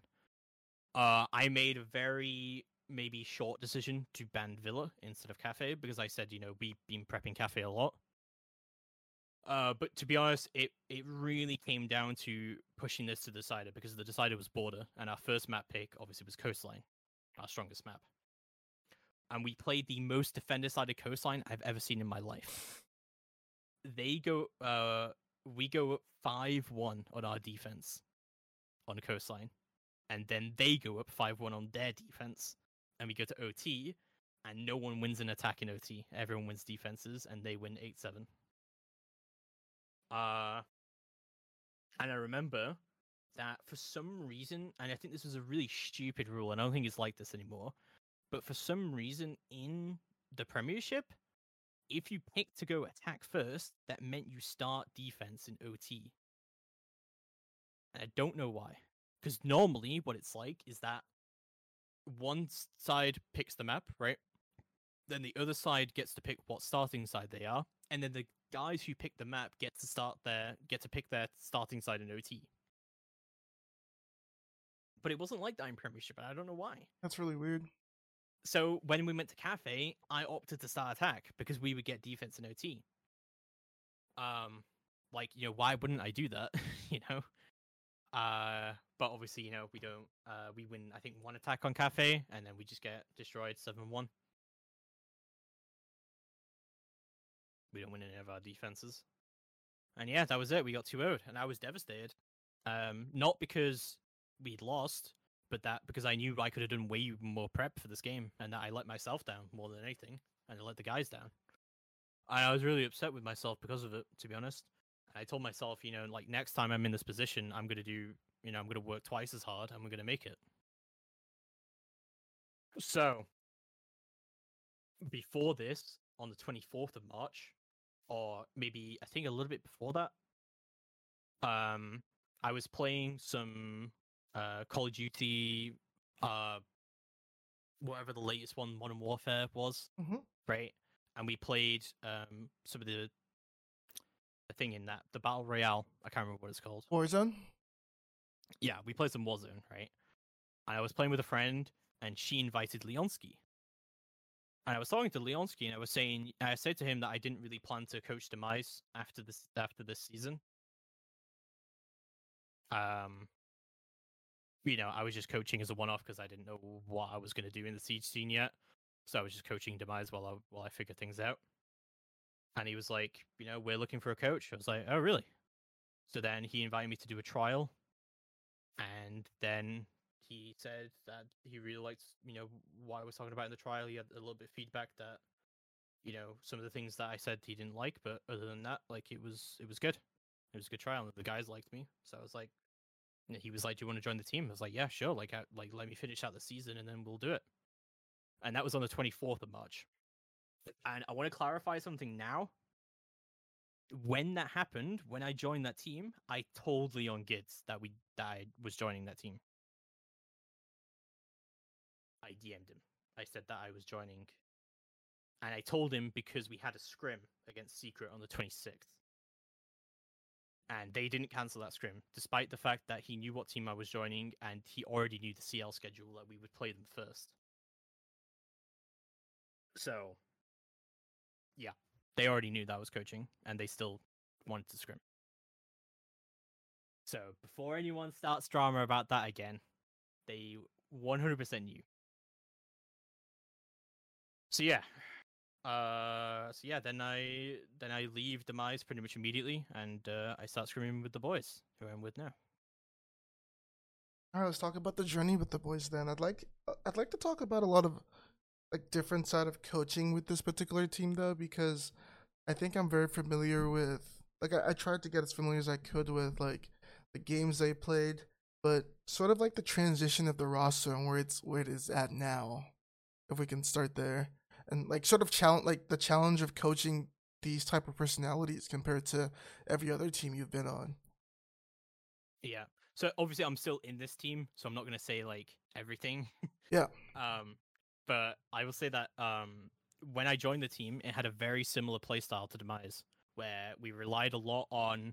We didn't have like a lot of solid strategy. We just kind of relied on bumping around and just playing off of instinct, which is fine. I think you can play like that.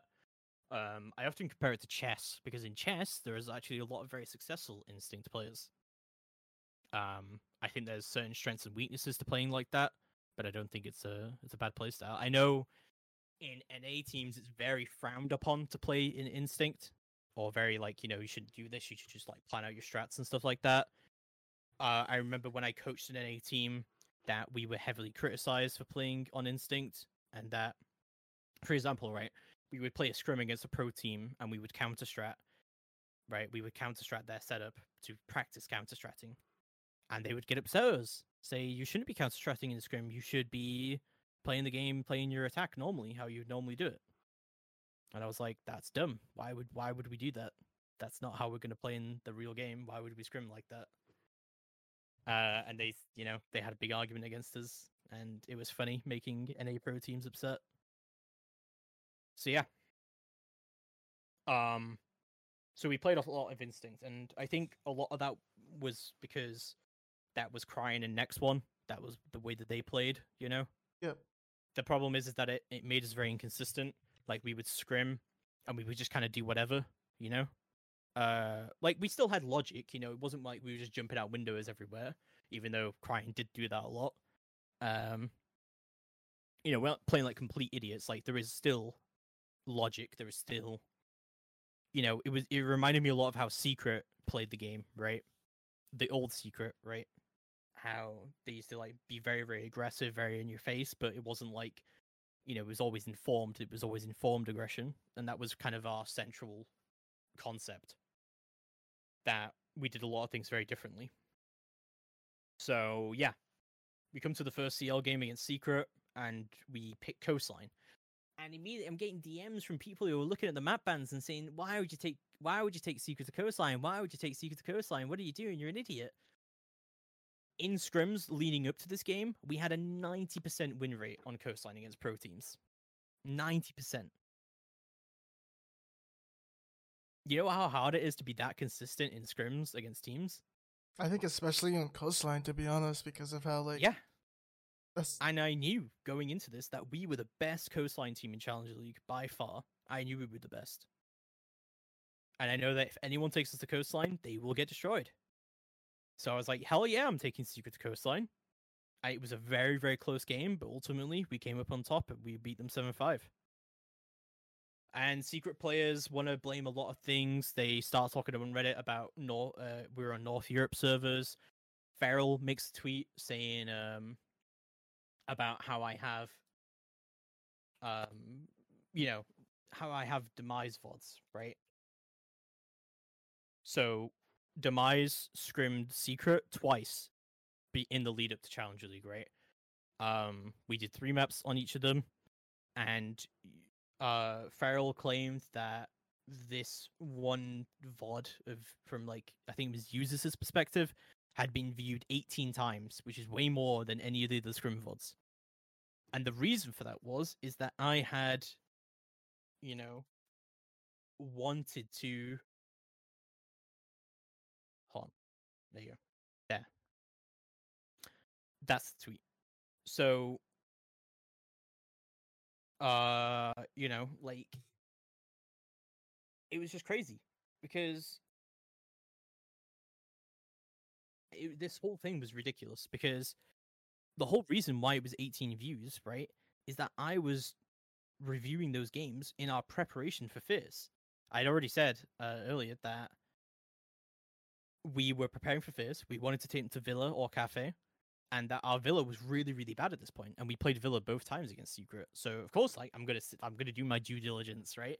Like I want to win. I want to look at our Villa, like what's going wrong here. So that's why I viewed it so many times. But also, like you know, I'm not gonna forget.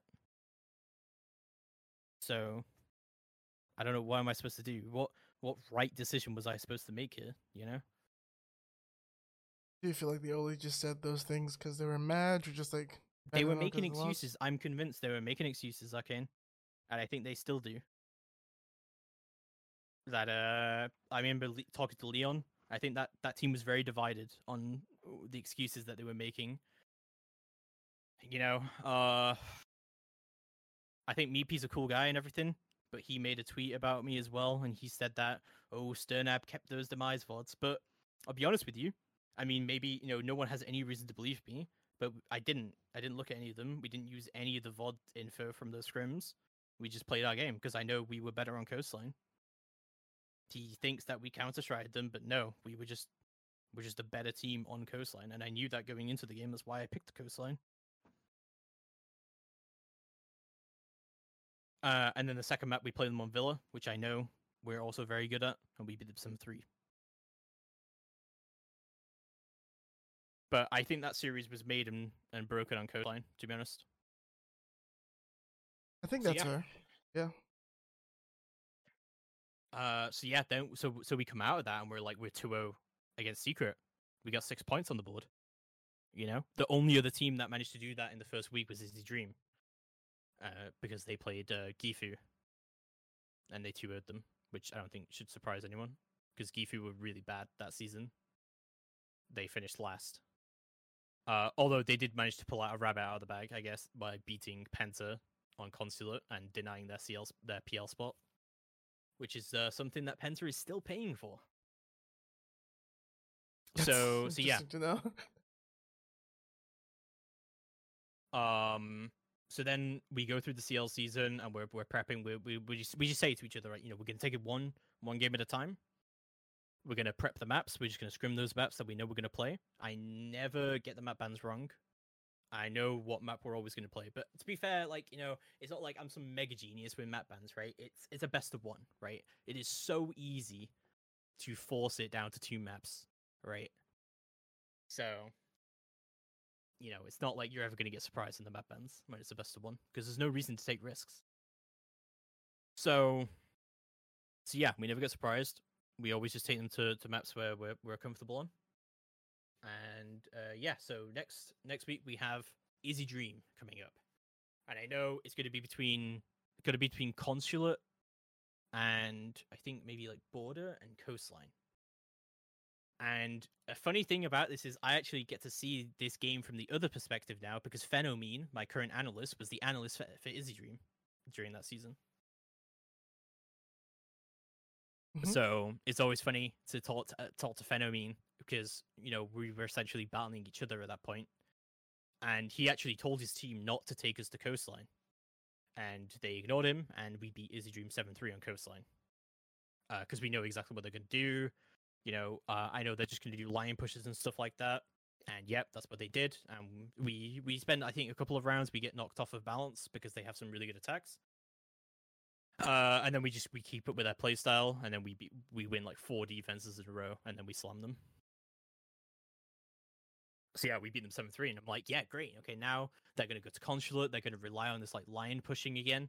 Their droning was like really bad at this point, and I was like, yeah, I think if we ban lion, they're going to be screwed. And I'm like, yeah, so they're going to ban Thermite, because I looked at the operator ban data. I went through every single qualifier, including the French League qualifiers that Izzy Dream played.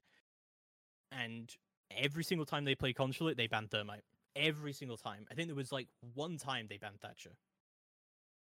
So I'm like, yeah, they're going to ban Thermite. And they banned Thatcher. And it completely killed our attacks.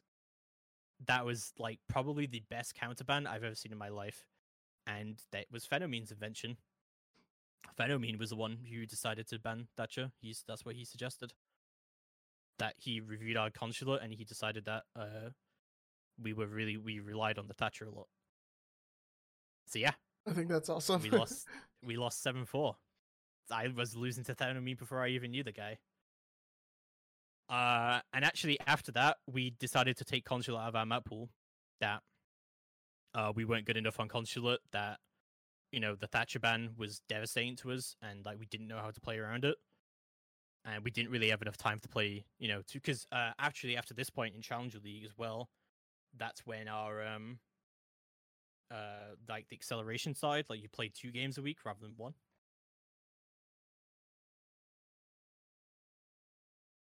So yeah, that's when things started to accelerate, because so we decided, we don't have enough time to change things around. We're gonna just play, just do our thing, and we're just gonna remove Consulate from our map pool. So then we get to week 3, and this is the week that we play Crazy. And there's a lot of controversy that surrounds this game.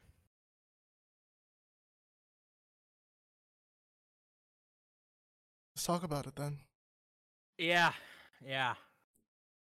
So I will say from the bat, before I joined the team, here's what happened, right?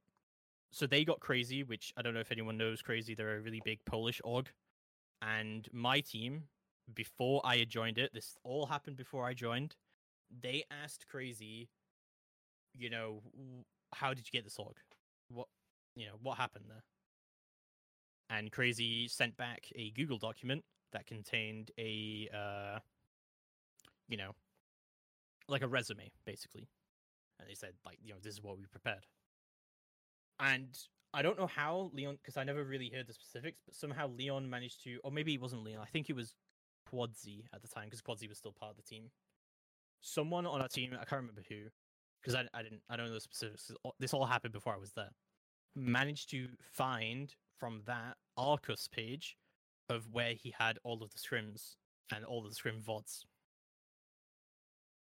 And from the scrim VODs, we were able to find links to all of their strat books. Because they would put them in like TeamSpeak and stuff, and you would just you just type it in. Because they didn't have any of their Google Drive stuff like locked like you should do, right? You should have it restricted so that you can only view it if you're logged in on Google, right? So yeah, they have scrim VODs, and I'm like, I guess this was a really immoral thing to do, but we used those VODs. Of course we did. Who wouldn't use them in that situation, right? It's free information. You know exactly what they're going to do. To be honest, the actual VODs themselves weren't that useful because they did very different things. They decided to scrim some stuff. We were like, wow, these attacks are terrible. And I guess they said those attacks are terrible because they completely changed them as well. And I think also because of the way that we were playing very off of instinct, that we kept thinking too much about what they were supposed to be doing, and we didn't think about what they were actually doing. We dropped so many rounds on Clubhouse, we go down 6-3, and then we start bringing a Montaigne, and we bring it back to 6-6, and then we go to Border, and we win 7-5. And, a lot of the counter bans we did, like, for example, on Border, we banned Kali because we saw it in their scrims, but they had already abandoned and stopped running the Kali. So it's not like the VODs were even useful at all. Not against the rules. Nothing in the rulebook that says you can't do that. They literally gave us the information. It's not like we hacked anything or anything like that. So, and it was a conscious team decision. Everyone on the team agreed to use it. Yeah, everyone knew that we had it. So, I don't know why I was the one who was getting all the flack for it, but I mean, I think it's fair that you get the flack there as the coach, right? I guess, but it was never my decision to use it. It was the team's, And obviously, I was still new to this team at the time. Like, what am I supposed to say?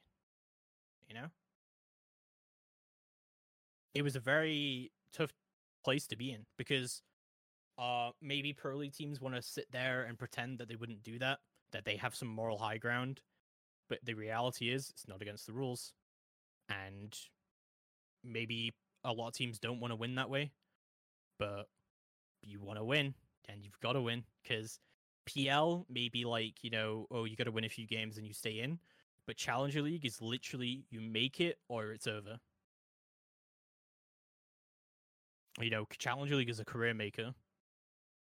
In Pro League, you win a few games and you get to keep your spot for another year. In Challenger League, you lose like one game and that could be it. That it could be over right there.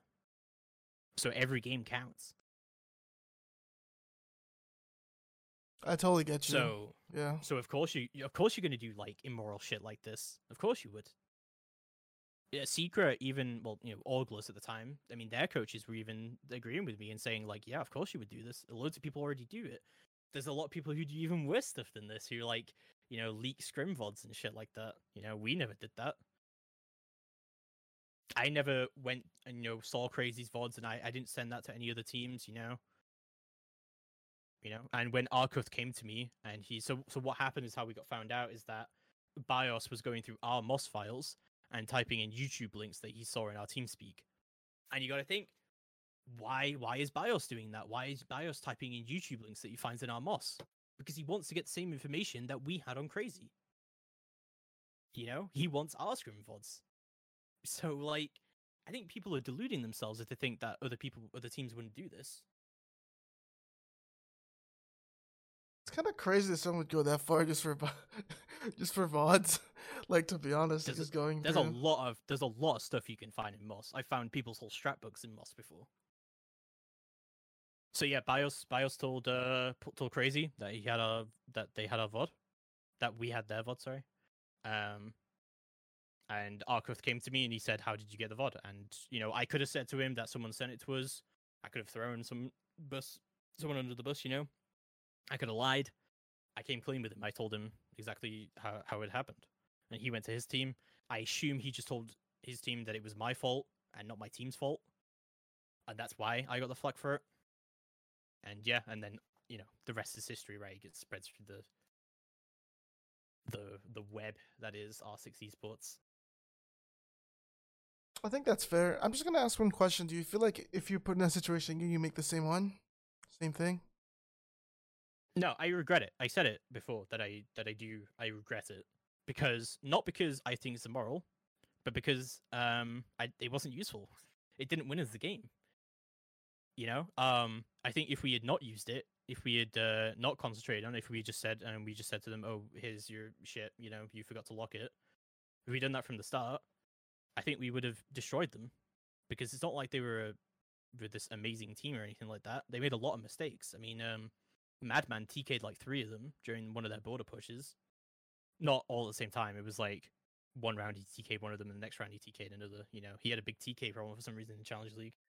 So, you know, I don't think they were like this super good team. I mean, they were one of the teams that come closest to beating us at that point, right?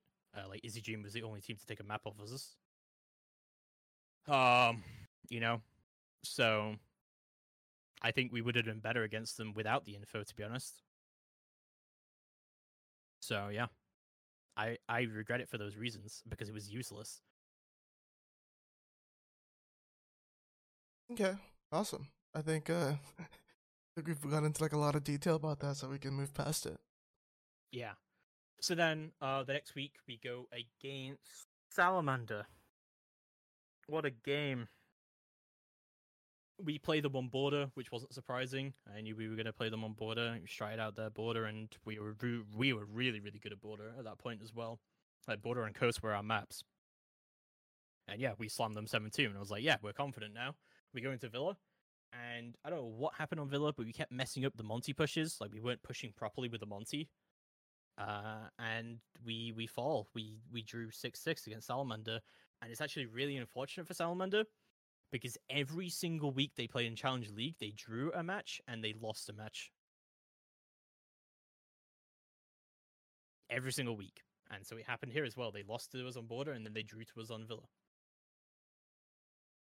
It's quite the curse, like being stuck in that. So yeah, so that was week 4, right? And at this point we were in a really good spot. We were top of the table with 17 points. And then I was looking at the next 3 weeks of games, right? The 3 play days. So, Penta at this point was sitting 4th on 11 points. We were at first with 17 points, and Izzy Dream were tied with August, who would become Secret, with 16 points. And we knew that Izzy Dream was now about to leapfrog because they played Salamander, who they were going to roll, and they did roll. They played Crazy, who at this point were incredibly demoralized because we beat them, and that was basically like they probably can't make top 2 now because they were on 10 points and they were 6th place by this point in the Challenge League. You know, unless they pulled the hat out of the bag, they were going to lose, you know. And I remember talking to Arkuth about that as well, and he agreed with me that, you know, if they'd won that game against us, then they would have put them in a really good position. But because they lost, you know, they were in a really bad position. So yeah, so I was looking at that. It's like Izzy Dream's going to leapfrog us really hard. August is going to have a really tough time with it because they played Crazy. I thought Crazy actually counts as August quite well, which is what they did actually. Crazy tied one map with August and they beat them 7-1. And August played Secret as well, who was still a pretty dominant force because Secret managed to tie a map against Penta. And then August would play us in the last match. So I thought August they were fighting. But Penta was in a really good spot because Penta would play Gifu and then they would they would play Salamander and then they would play Gifu after they played us.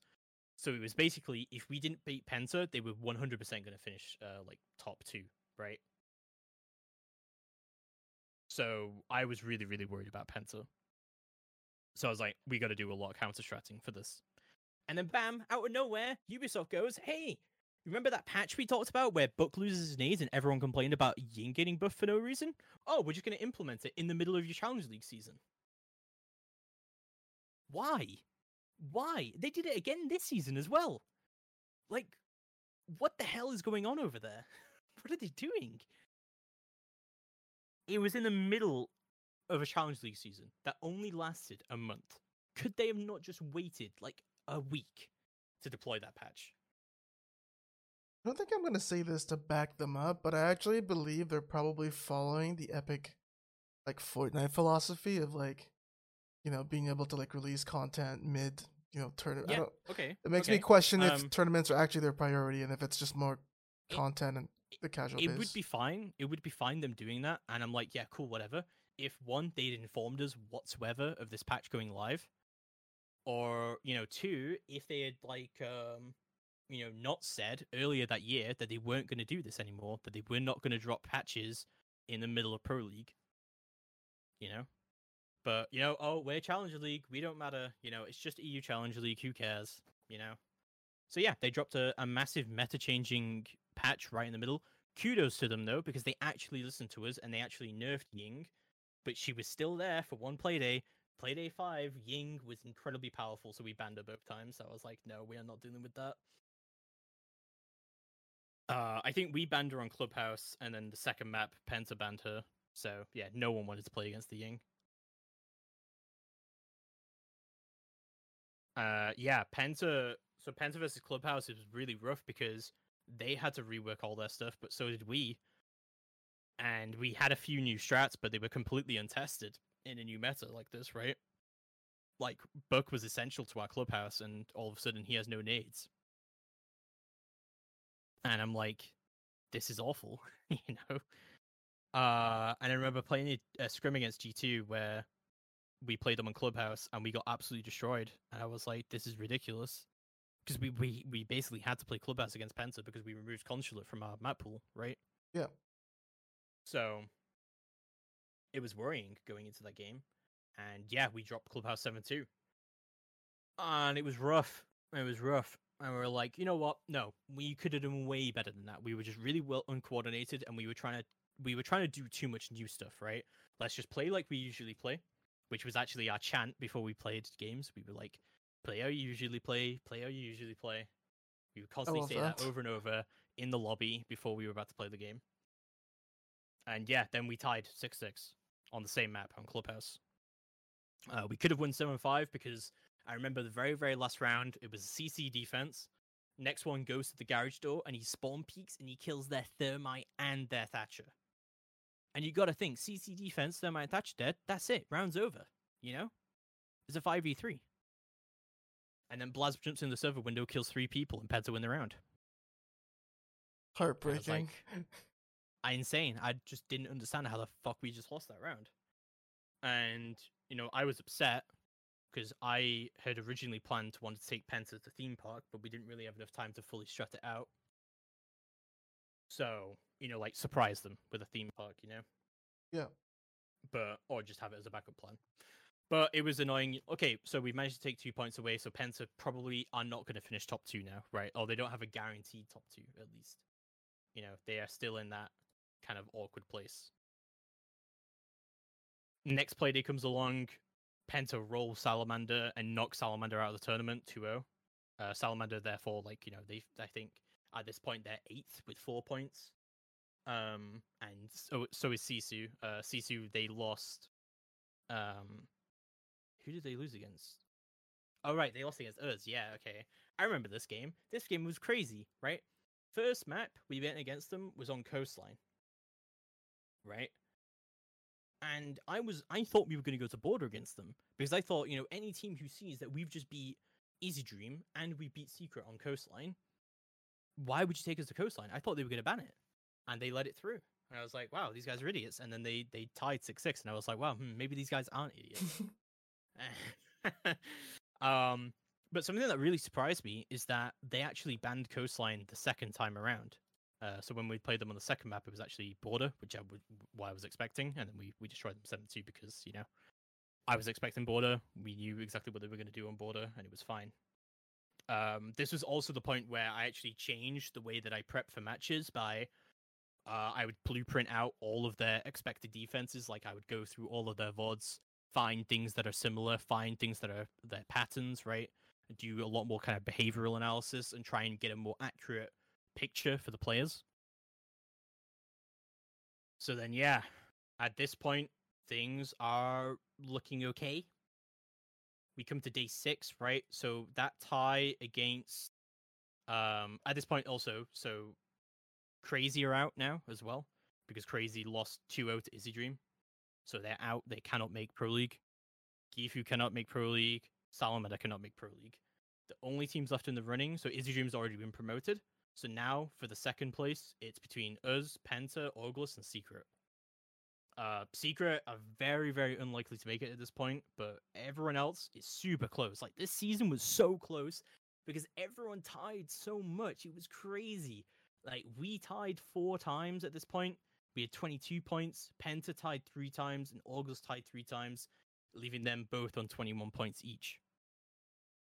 You know, and if anyone's played a league system like this, they know that if there's a bunch of ties, you just lose loads of points. Like, the points just go out of the window. So we get to Playday 7, the final Playday, and we play August.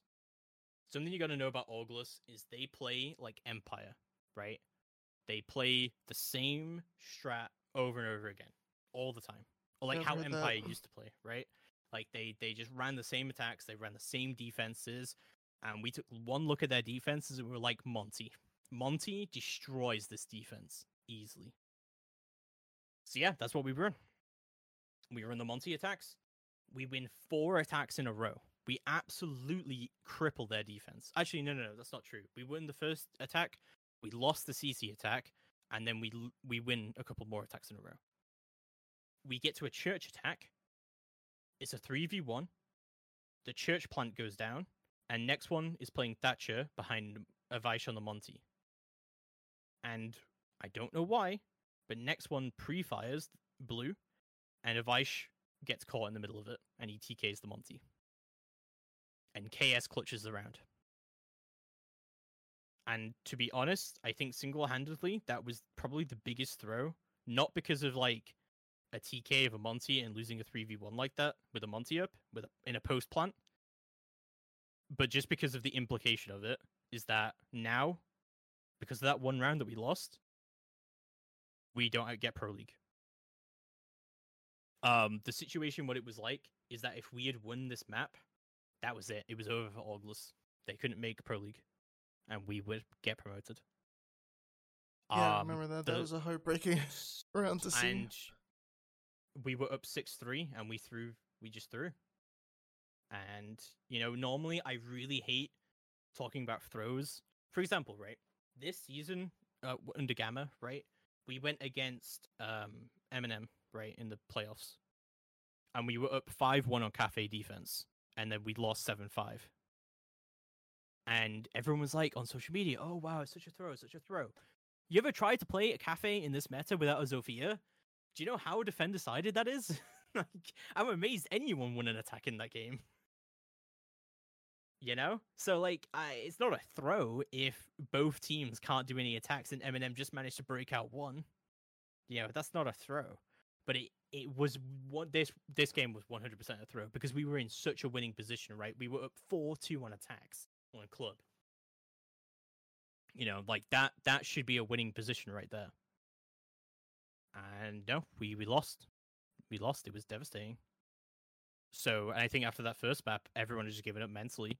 That maybe you know, things I could have done better. Like, I prepped loads for this game, but I was still struggling with like the mental coaching aspect, right? So maybe I could have said something. Maybe I should have done something to try and reinvigorate the team. Maybe there wasn't anything I could have said or done that would have brought that feeling back that we just thrown a game. Because, you know, technically, if we had, you know, gone into the second game, we could have won and we could have done it, right? And I knew that the game was going to be between Villa or Clubhouse, but our Clubhouse was a lot stronger than our Villa. So I made the decision to go back to Clubhouse. Maybe that wasn't the best option. A bunch of people criticize me for this because you say, oh, you go back to Clubhouse, but you know August are going to ban Monty, right? But I'm like, okay, but if they ban Monty, then we have a deeper strat book than just Monty, right? And to be honest, I don't think that we lost this strategically at this point, that we were just mentally gone from a throw. That, you know, the mentality was fucked. And we were just gone and we lost 7-3. And it was devastating, you know, like coming so close to Pro League just to throw it away like that. I don't think It's one of those things that a lot of people never go through in their lives. Normally you go to college, you get your job and whatever. I think only people who play like competition and stuff feel this kind of loss, right? You come so close to it, like that gathering of hope, just to be absolutely crushed by your own mistakes. And it's devastating. It really does do something to you, to be honest. Because it's a career maker challenger league, it's not like you could get these kind of losses in pro league or even at a major or something like that. Or I think the only thing that compares would be like when it's like the invitational and it's like the finals and you come that close, like like EG did Yeah, in like the 2018, EG like Penta one, yeah. that kind of throw. Maybe I think that's comparable in a way. Obviously, like that's That's $1 the vibe million. I get from that, which is why That's you said prize like you pool, could do right? better mental coaching. I'm like, what do you even say though? That lost round is lost like pro league in general. So like, what can you say there? Yeah, it's You know what I mean? Like, it's a struggler for sure. it's not It's a like it's struggler. they still have a game as a chance. Like that whole map wasn't like a chance to still get to pro league. It was the round. So Yeah. I can understand why you would have a hard time mentally coaching there, just like mentally being there for the boys, because you're trying to mentally be there like for yourself. You're trying to like understand what the Well, hell just happened. it's always been a bit of my coaching that I could always do better on. I think that's why I can respect So coaches to some extent there, is because they have the ability to sometimes withdraw themselves from the situation and just like put away their feelings and emotions aside and like, be present for the team. yeah, yeah, for In what sure, ways for sure. have you like built up your mental coaching abilities or improved on them? So after this game, we hired. Well, Wait, we didn't hire. Diffuse Kids have a. Sorry. oh, I can hear you now. It's good. Okay, cool. Okay. My headphones got Um. unplugged, so if you were talking and I cut you off, I'm so sorry. I So thought you were after this fine. game, the Diffuse Kids have a mental coach, right? Yeah. They have a guy who works with their Challenge League team, with their not Challenge League team, with their CS:GO team, right? A guy called Cedric, Yeah. who we actually brought with us to Gamma as well. He's really really good, and I talk to him all the time about how can I help people, because he's like a sports psychologist, right? So he's got like an official degree and stuff like that. Like he's a registered, so he really does know what he's talking about, and he's great to talk to about this kind of stuff. And I talk to him all the time about what things can I even say in this situation, and how to improve myself as a mental coach. And I think I've improved a lot in this aspect. Obviously, I've still got a ways to go, and it's always been the weakest part of my coaching, is being able to bring people back, right? But I think I'm definitely getting better at it. So yeah, I think Cedric's great with that kind of stuff, because he talks to the guys as well, right? They have meetings with him once a month at least, just to try and improve their kind of mental capacity and their ability to kind of, we call it mental resetting as well. Mm-hmm. I think it's an important part of esports that people don't, people easily forget, that you get tilted, you get mad, you let your emotions get involved, you're gonna lose. So I think it's an important aspect, and like the work that Cedric does with the guys is very important. Yeah. So we lose Challenge League, and it's devastating. We finish fourth in the season. Something that always gets overshadowed here is that Penta also threw away their opportunity. If Penta had 2-0'd Gifu, they would have been in Pro League, and they lost Consulate against the worst team in Challenger League. How?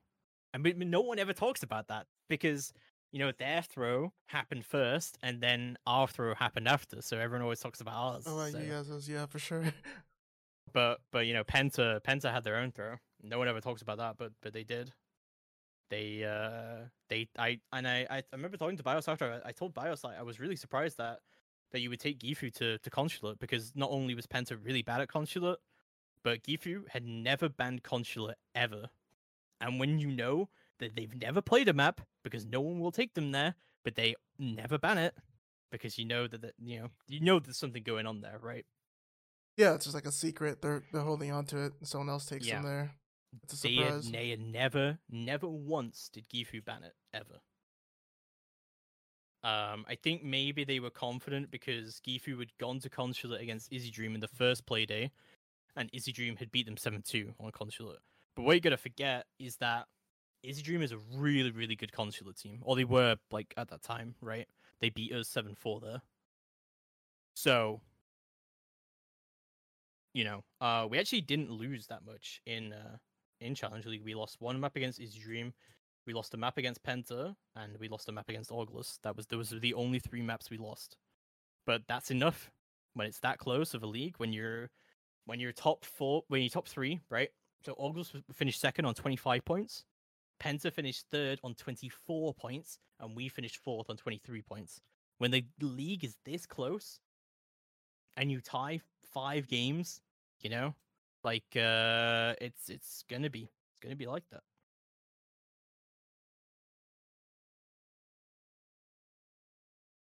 So yeah, after that loss, it was pretty devastating. We were like, okay, guys, let's just play Benelux. The guys were kind of like mentally away, so we took a break for a couple of weeks, and then we came back. We grinded Benelux. We won it, obviously. I subbed in for a couple of games of Benelux when next one couldn't be there. Which had mixed results. I finished my first game in Benelux 0-7. How did that feel? I wasn't really that bothered by it because it's Benelux. I was like, just whatever. I kind of just realized like I'm a really bad comp player because I think for a couple of reasons. One, I was playing Monty and Smoke, and I literally never play Monty and Smoke. Like even when I'm playing ranked, I never play these operators. Yeah, that'll hurt you, especially in comp. Yeah, so that was rough to start with, and Avish was doing his best to IGL me and to try and like micromanage and help me. But yeah, I was really struggling. Because we played 6-1, who was like the second best team in Benelux, who would actually go on to come second overall, and they qualified for the Challenger League because of it. They later became like Black Mamba Esports in this Challenger League season that we just passed. So yeah, we win Benelux, but it's like it's a fleeting victory. One thing that actually kind of annoyed me about Benelux, is that we won it, but we were expected to win it. So all of the attention went on Sector 1 because they qualified for Challenger League. And I'd never seen a bunch of people so happy about finishing second. And it was insane. Because afterwards as well, they all put in the bio, oh, Challenger League player, or we qualify for Challenger League. But I'm like, you lost. Like how I don't understand how you could be happy about this. That's fair. You feel like it's just a thing the casters did, the storylines to lead that? Not just that, not just the casters, but like the whole of Benelux, like the whole Benelux community was like, oh, I'm so happy for Sector 1, And I remember Wishmaster, their IGL, who's, he's a great guy and all, but he made some really weird things about his team, right? For example, their entry Duco, who wins the MVP despite the fact that we slammed him in the finals. But he still got MVP for some reason. Well, here's the thing about that, right? Stats-wise, Duco did actually have better stats than Deepak or Avish. Like, if you count the entire season in. But here's the thing. In the semifinals, they played 3 maps against Epsilon. And Duco was entering against Epsilon, right? An Epsilon who basically disbanded at this point. Like, they weren't a team. They were just running rank strats. So they played 3 maps. That's plenty of opportunity for Duco to get a bunch of kills. And on the flip side of that, we played UX Gaming, who played with their coach, and we 14-0'd them. There was 0 opportunity to get a lot of kills because we absolutely destroyed them. And, like, no one talked about that game. No one, like, even if you're against a bad team, it is not easy to 14-0 a team. And I thought that was really impressive that we 14-0'd a team. But no one talked about it. They were like, oh yeah, what's about it? It's Lowland Lions, they're expected to win. And I think this is kind of like a bigger conversation, I guess, about sports and stuff. But I mean, it happens a lot in esports as well.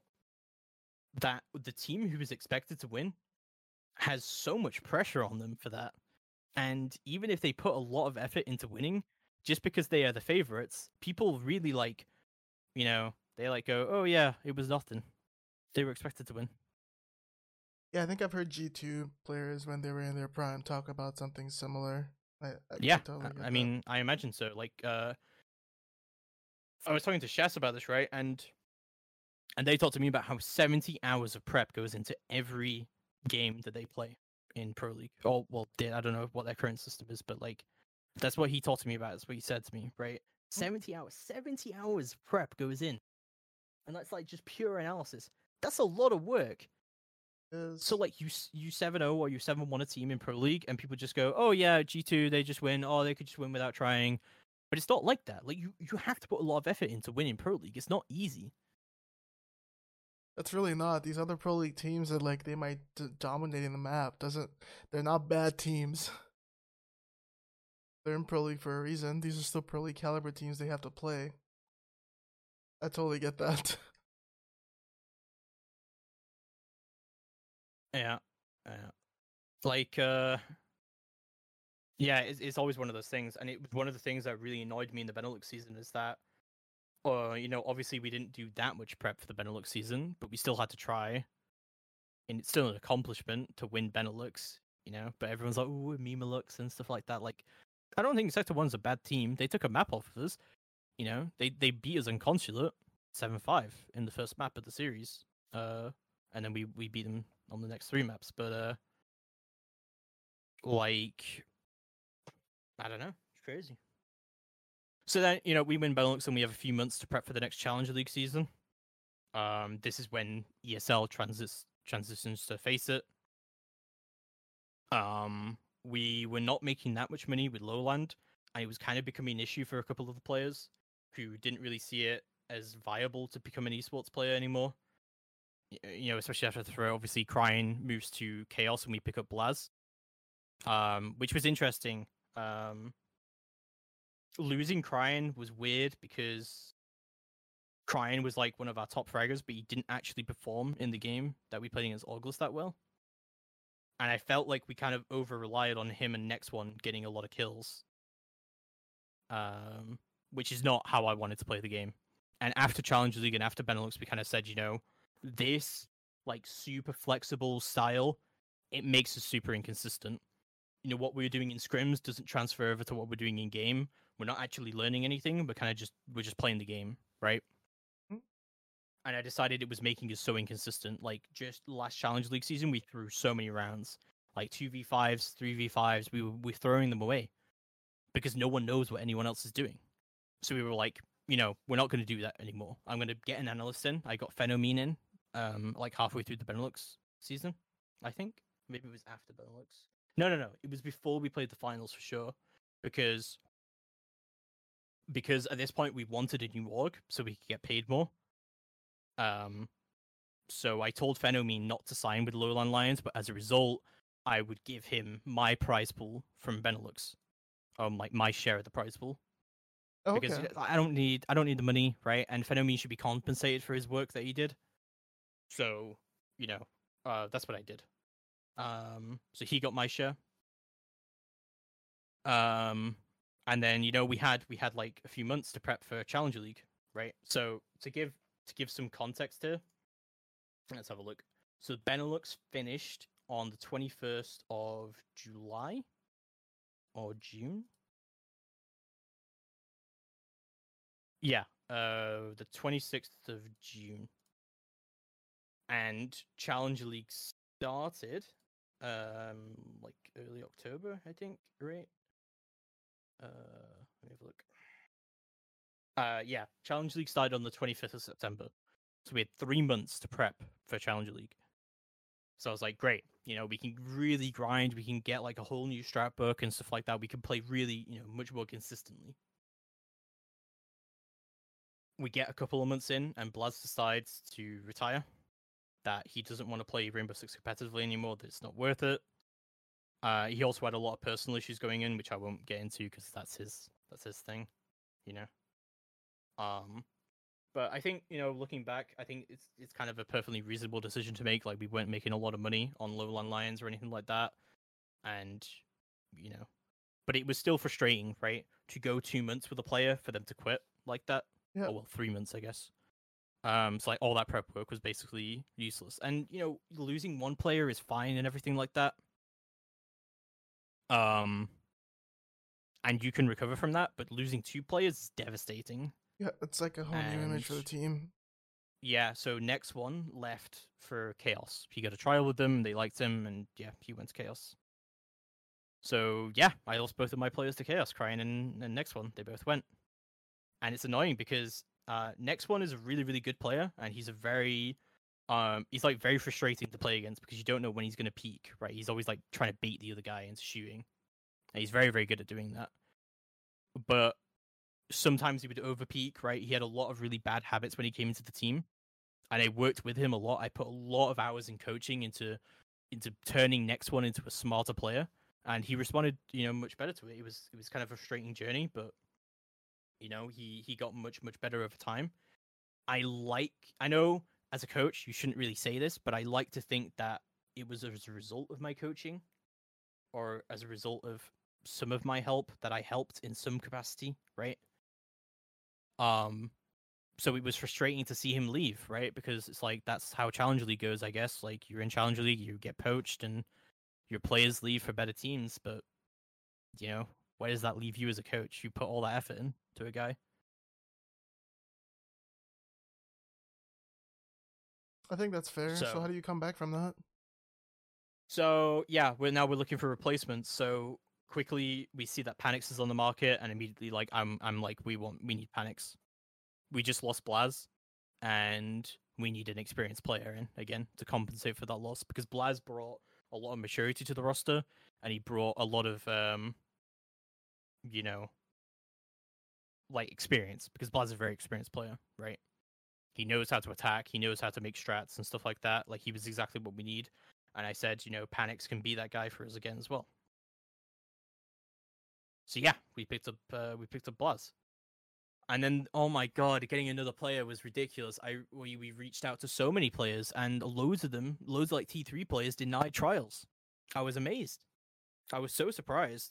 Why do you I mean, a think lot of so? the guys who I asked who would actually go on to join pro teams actually, like we asked Hasty, we asked Joe, those guys went on to pro teams. So I guess it wasn't surprising that they declined us, but there was a lot of other guys that didn't go to pro teams that did decline us in favor of staying with their team, which in a way I respected, but in also another way I was like, I'm amazed. These guys are not playing Challenger League next season, and they would stop. They would not want to go and trial for us.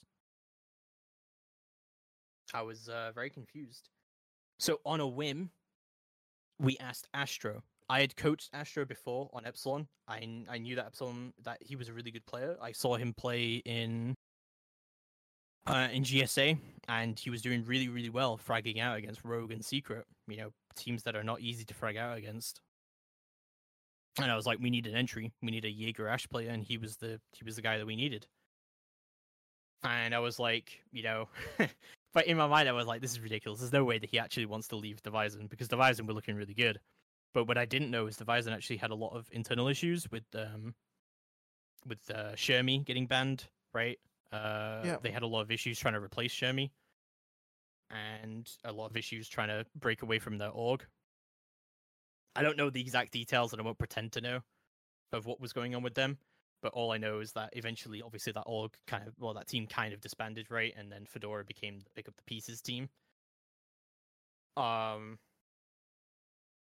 So yeah, like it was crazy that Astro actually turned around and said, "Yeah, I'll trial for you," and then he joined us, and I was amazed. But that was on the 3rd of September, I think, that he joined us officially.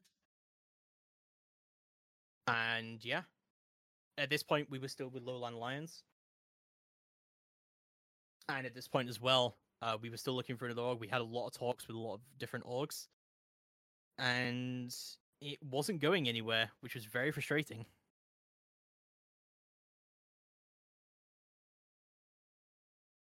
So yeah, we're 2 weeks away. Well, yeah, we're a few weeks away from Challenge League starting. We just picked up our complete roster again, and we can start scrimming properly, right? We have a lot of I remember we were getting destroyed by these T4 teams, and I'm like, bro, what are we doing? It was a very frustrating process to go through early on, but eventually we figure it out. We get a lot better. We get a lot more confident, and then just before the Challenge League season starts, we have like throughout this month we have so much back and forth with Gamma, who was this lifesaver org, and I thought it was this one of these things. It's like, Gamma is too good to be true. There is no way that these guys actually pick us up.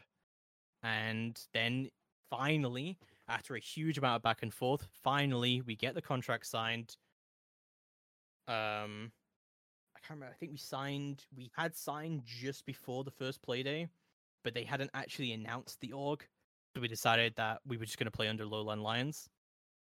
So we did that for the first play day. We beat Granite 7-5 on Cafe. And then, then we joined Gamma.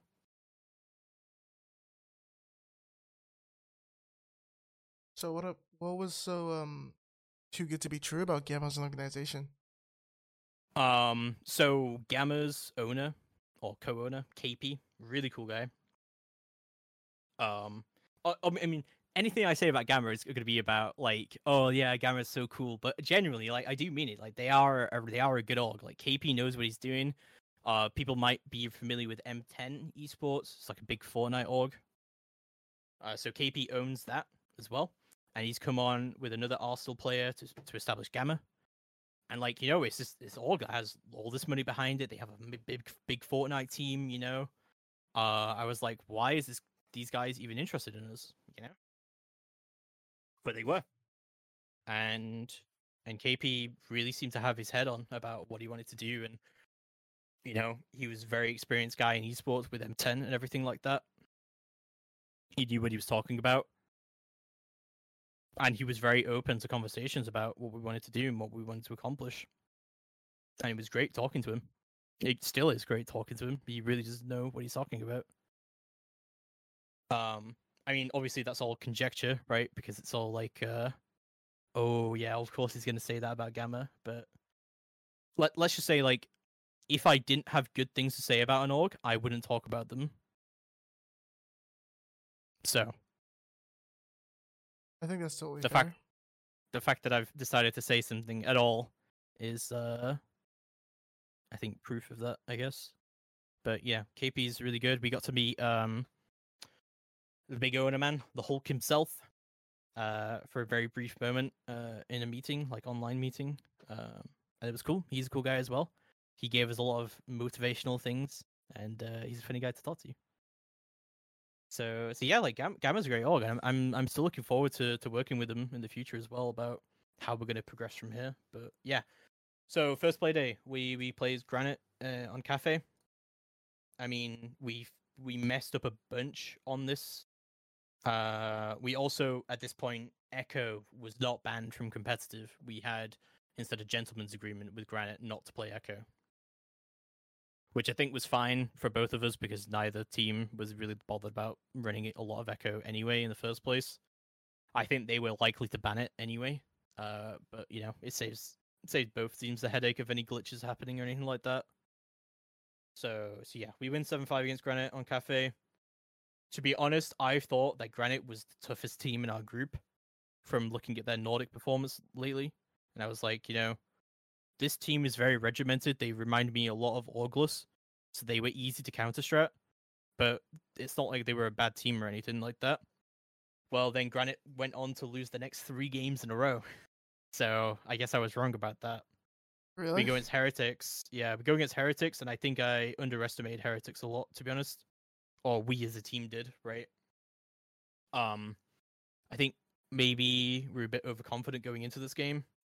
We play them on Clubhouse, and we tie it 6-6. We made so many mistakes in this game.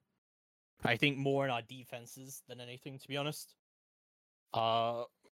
Maybe people want to argue that Clubhouse could be attacker-sided in this situation where all 3 hard breaches are up.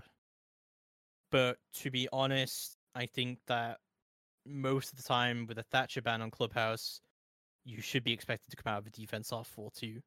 We didn't. We come out 3-3. So, and even if we had, not come out 3-3, we come 4-2. They didn't come out 4-2 on their defense off. We beat them on 3 attacks. So, we would have won. So yeah, like we made a lot of mistakes here. I think against Heretics on Clubhouse. Don't forget as well. I mean, I don't want to use it as an excuse, but it's still a reason for why we were still shaky at the start of the CL season. Is that we come in and we have still very very recently lost 2 players, so a lot of the work that we did in prep for Challenger League was kind of useless, or we were still getting used to how this new team played. With Panix and Astro. So yeah. Then we come against Fedora, which is technically Astro's older team, right? Devizon. We look at a lot of like what Fedora do, and we decided to send Consulate, mostly because our Consulate was really, really solid at this point. And I was really, really confident in our Consulate. It reminded me a lot about going into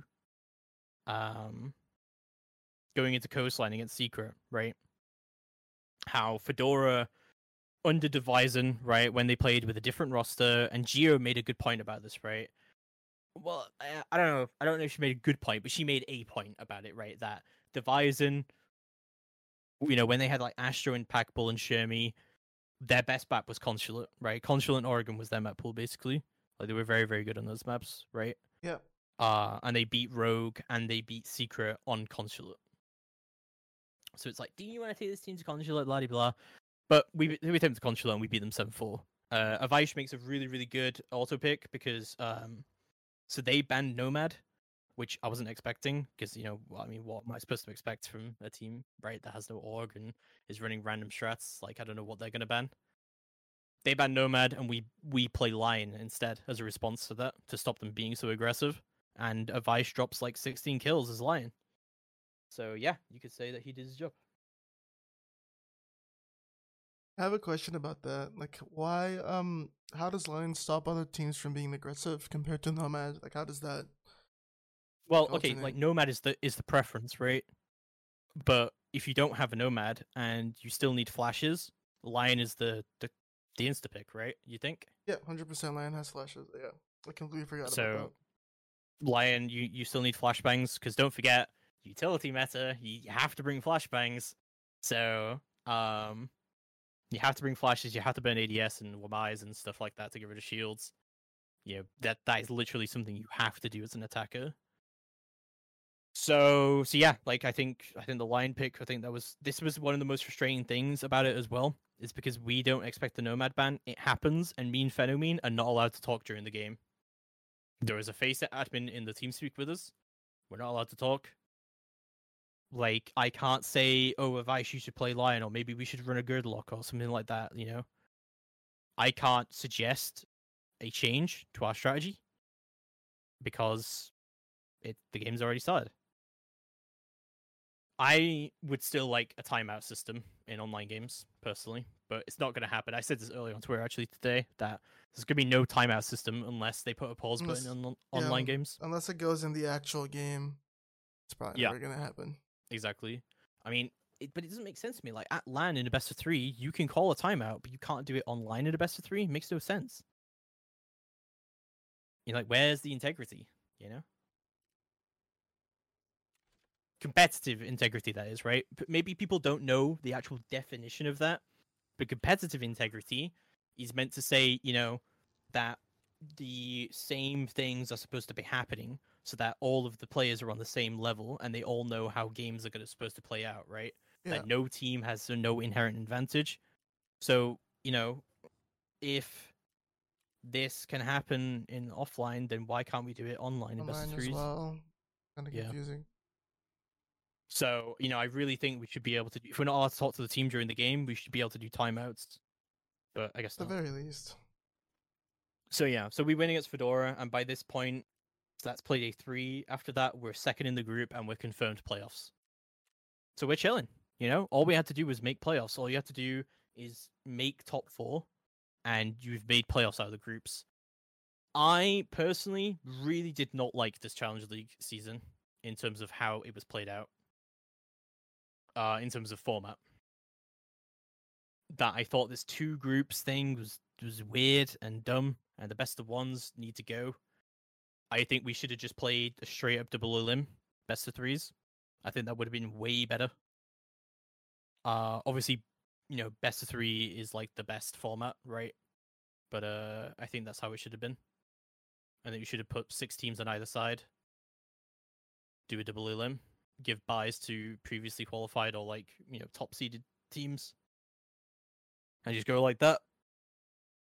Or do a group stage, but not like this. Do it in a different way. But it was like I think one of the biggest issues with the format, and something that I don't blame Face It or Ubisoft or whoever designed this format, is that you went into it with 12 teams. Like, try and design like a 12-team bracket is so weird, It's like, how do you design a 12-team system? I guess I never thought about it that way, but yeah, but like 12 teams is a fair one too. Like it just seems kind of flawed. What was it before? It was 8 teams. Okay. Yeah.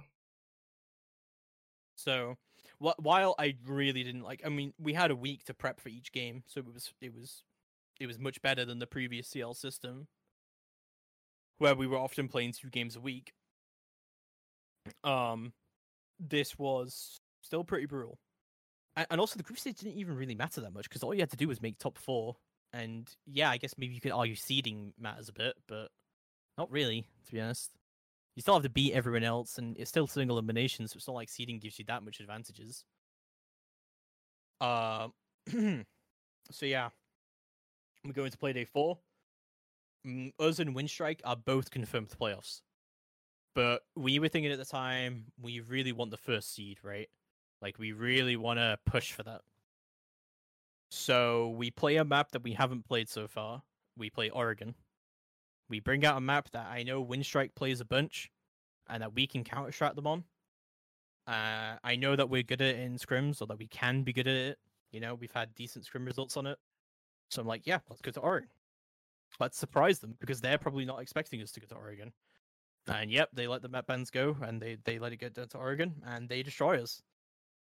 To be fair, I think it's a closer match than the map bans suggest, or that the map score suggests. So they beat us 7-4. But if we hadn't lost those 2 defenses downstairs, it would have been 6-6. And so we go downstairs the first round, and we brawl like a Goyo with a clash, and you can already see there's going to be an issue there, right? Yeah. They burn the Goyo shield, they keep the clash trapped, and the clash gets eliminated, and it's all kind of pointless. Although, to be fair, I think we were kind of undisciplined at places, right, over peaking and stuff like that. So yeah, Oregon did not go to plan. We didn't win a single attack either. They won 5 defenses in a row and beat us 7-4. But those as soon as we dropped the Goyo and the clash there, and we brought our other downstairs defense, we won it. And I think if we'd done that earlier, it would have been a 6-6 defense. To be honest, I think it would have been a tie. I think the Oregon that we played was super defender-sided, with the especially with the Capitao ban from Windstrike. Because we had banned Wamai and Thatcher, so a Capitao ban in that would have been pretty devastating to any team that wanted to run a Capitao. So attackers are going to be pretty stuck for options there, I think, to be honest. Even though you're losing a lot of utility from the Wamai, there's a lot of other stuff that the defenders can bring there to really mess you up. And we both did it to them. To be fair, we did have a clutch on our meeting defense where a Vice clutched a 1v3 or 1v2 as Frost. So maybe you can argue that's not really a strategic win. But I think there would have been a tie. And then play day 5, we played Mako, and they took us to Consulate for God knows what reason. And we beat them 7-3.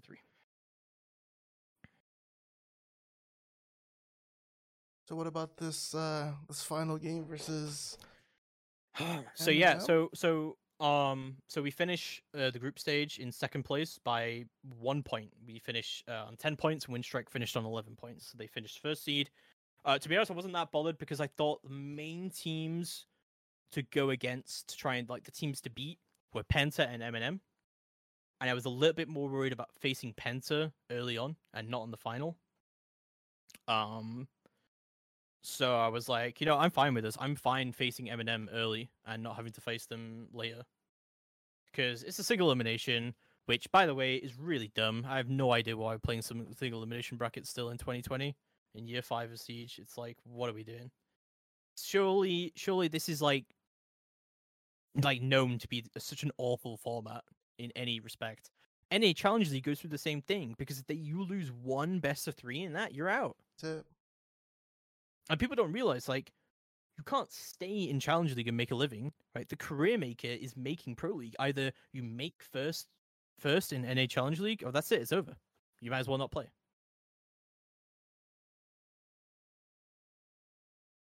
So yeah. We played Homeless first. Going into this match, I was very, very confident. I knew that we shouldn't underestimate those guys because they were a top Polish team. They'd actually beaten us much earlier in a charity cup on Villa. They beat us. And I hadn't forgotten it. At all. I was eager for the revenge, even though it was a charity match and no one cares, but we still eager for the revenge. I just remember it because they all made such a big deal out of beating a CL team in a charity match. And I was like, cool, great. So we go into this match. We decide to bring out so for example, right? In every single game that they played of best of threes, right? Because they played Polish Masters, they were the Polish Masters winners. They had banned Coastline first.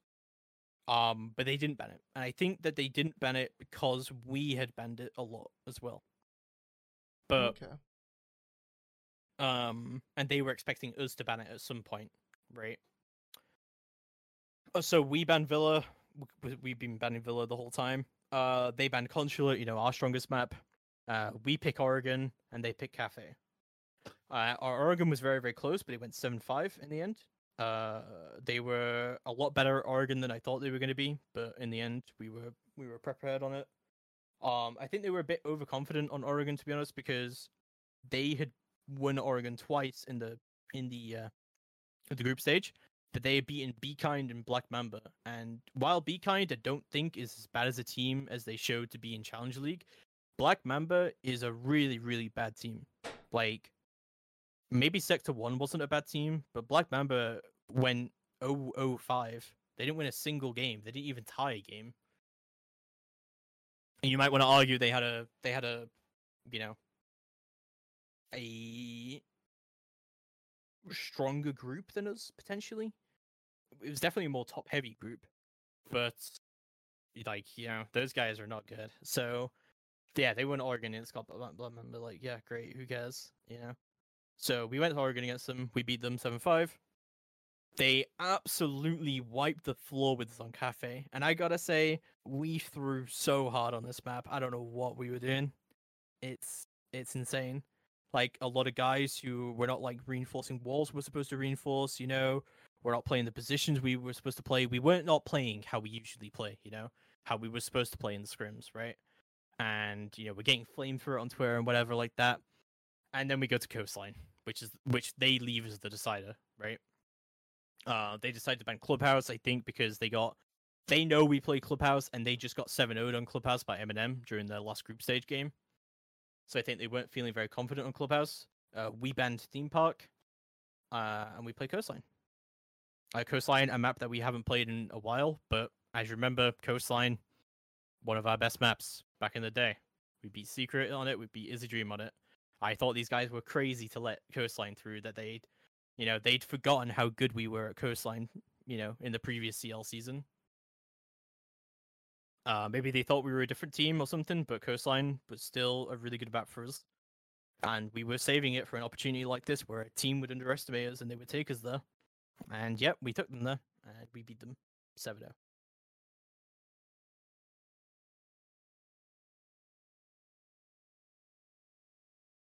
Each one. So then we go into the semifinals. We play Eminem. And, we prepped a lot for this game.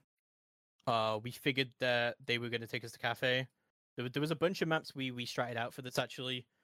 Phenomene did so much work for this game. I feel devastated for him that we lost, because Phenomene put in more work for this game than I've ever seen anyone put into anything ever. I don't think that guy sleeps, to be honest. Yeah. You know, like Phenomene is the most dedicated analyst I've ever seen in this game. Honestly, he really does the work. He really does it, and he produces some really quality work as well. That guy really deserves to be in Pro League. His dedication honestly would put a lot of Pro League analysts to shame. So yeah, we go to Cafe first. They pick it. You know, obviously not a great map for us. We lost 7-1 against Homeless. We didn't really have time to fix all of our mistakes, and they banned Zofia, which, you know, that's a really weird ban to do, and we weren't prepared for that. Regardless of that, we win 5 defenses in a row. They just managed to win the last attack. And then they win 6 defenses, and people are like, oh, you know, Gamma, they're throwing, they were 5-0, what's going on? Like, okay, it's literally Cafe. Like, one of the defender-sided maps in the game, like most defender-sided. And now you've taken away Zofia, which means it's going to be really hard to clear utility. It should not be a surprise to anyone that only one team managed to win one round on attack, you know? And that was the team who won. I do not see this as we threw, more that M&M just narrowly managed to win. But they still won. I think that's fair.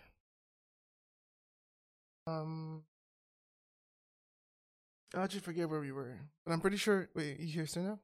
I just talked Okay. about Cafe. Cool. I was actually gonna ask. Is that the second time you lose on Cafe? Because I know you referenced the Sophia thing the first time. Yeah. Well, there was the first time we lost to Cafe, Zofia ban. Yeah. Right. But yeah, we lost Cafe against Homeless in the previous game. 7-1. So, you know, obviously, like, they're going to pick Cafe because they know that we were not great on it. We spent a lot of time trying to improve our Cafe, but obviously not good enough, you know? To be fair, to give credit to Eminem, they actually countered a lot of the stuff that we do on Cafe. Like, they were countering our E-stake quite well as well. Well, I mean, we kind of knew what they were going to do to try and counter us, but it's one of those things where you're trying to play a back and forth game, right? And it's you know, Eminem played it better. So the Sophia band really did throw us for sure. Like, that was a good band by them. I was gonna throw any team really. I think Sophia is like kind of an integral part of the attacker lineup these days. But you also have to then play without the Sophia, right? So yeah, it was equally as hard for Eminem for sure. So what's the play with the team now? Like past that loss, because that's like a Well, okay. So it was a best of 3, right? So we lose Cafe 7-5. But it's not over. That was their map pick. We were kind of like, well, we lose it, right? Sure, but there was their map pick. They were kind of expected to win it. We pick Consular, our strongest map. We win at 7-2. They try and counter us, but you know, we're just better. We're just built different, you know. So, and then they decided with Theme Park, a map that we have banned every single play day. Every single play day, we banned Theme Park. And they didn't expect it. I mean, I already talked to their coach. They didn't expect Theme Park out of us. So I know that I surprised them. They banned Oregon, we banned Clubhouse, and we took them to Theme Park. They had nothing on us for Theme Park, and we had everything on them because they've already played Theme Park multiple times. So we counter-strike the hell out of them, and it really came down to the wire. I mean, it went 8-7. It went 7-7, max OT, 1v1. Siege does not get closer than it that. doesn't get closer On to the side that. map, on a decider map as well, in a 1v1 post plant, Avish loses it, and yeah, that was it. It's over. Single elim. Now we have to wait another year until we get the opportunity again. It's a heartbreaking loss. And again as well, man. Like, we were one round away from making it, because we win this match, and it's more or less EU League. I know a lot of EU League teams will say that Rogue, you know, could put up a really good fight against any team that comes through the relegations and loses the EU League finals. But I don't think so, to be honest. Maybe Rogue have enough time, like they have like a month or two, right, to fix their issues. But I don't think so. They went 0-0-9. They were by far and away the worst team in EU League, that stage. You do not go 0-9 by just having a couple of issues, right? Yeah, it's Like there's got to be a lot of things wrong with that roster right now. I totally agree. Um, Obviously, no team can be overconfident. No team can say that to themselves and say, yeah. But my prediction is that Eminem and Kawana, they both make EU League. I think they're both very, very good teams. Kawana knocked out Penta. I think that's a very difficult achievement. I don't think Penta are the best team in the world. I don't think they're undefeatable, but they certainly have a good track record, and everyone was expecting them to make it. So, you know, but yeah, but now our plan, I guess, is just we just play. We have Benelux Cup on the moment, which it's Benelux, but it's something to play. Um, it's something we still have to like take seriously, and we still have to prep for if we want to win it. And then yeah, we just got to win the Benelux League when it next comes up next year. We got to qualify for Challenger League again, which is ridiculous, I think. So we finished top 4, and we have to still requalify. Another thing I really hate about this format, and yeah, we just have to make sure we don't fuck it up next time.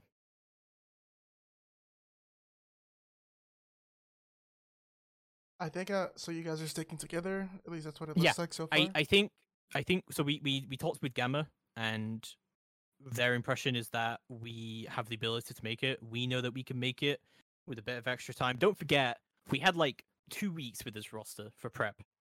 2 or 3 weeks, right? To I prep think with that's this fair roster. with the roster change and everything. With 2 and 3 weeks with this roster, with all the roster changes that we had, I'm not using it as an excuse because we lost. That's fair enough. Eminem with a better team, that's why they won. But I think we could have beaten them. I think I mean Eminem have said it to myself that either this 7-7 1v1 OT, it could have gone either way. Uh but obviously they won in the end. They were the better team. I think a best of 3 kind of proves that, right? I think so too. So with just a bit of extra time, just that tiny bit of extra time, I think we would have won that. We would have won that. So now we have a year to prep. We have Gamma behind us as well. I honestly think without Gamma, we would be in a much worse position. I think people would have quit already. Interesting. But we have Gamma behind us. We have like solid income from them. We have the option to do boot camps and things like that. Obviously, COVID at the time doesn't really allow that, but in the future we can do boot camps. We can. And they already gave Astro a PC, right? To help him play in Challenger League get better frames. Like Gamma's an amazing org. They give so much support to us. Honestly, like I know people are gonna say like, oh, he's just simping for Gamma because he's on Gamma, but no, they really are. They're a really good org. So I know that with their support and going forward, and like if we really grind for it, that we can easily make it. I definitely feel like I totally get that. Like being supported by an organization, especially to that extent, with having a good income helps you guys. Even if you've lost, be able to Yeah, like. I mean, I said it was a big reason why Next One and Blaz and Crying had left because we weren't making a lot of money. I mean, Lone Alliance is a great org and everything, and they run a decent ship and they never screwed us over or anything like that. Even though they had a lot of opportunities to screw us over, to be honest. Given the way that the licensing system works with orgs and stuff, but they never did it. They were honorable. They were a good org. They're cool guys over there. Philip, the guy who runs things over there, he's a cool guy to talk to. He's reasonable. But they just didn't have the resources that we needed, right? That's why we moved to Gamma. Not because we didn't like them as an org, but it's just business. So yeah, that's why I think that was a big reason why Blaz Crying. I mean, I think Crying would have gone either way, but Blaz and next one because what we were doing wasn't sustainable. But now it is, definitely is. Okay, so let me ask a question then.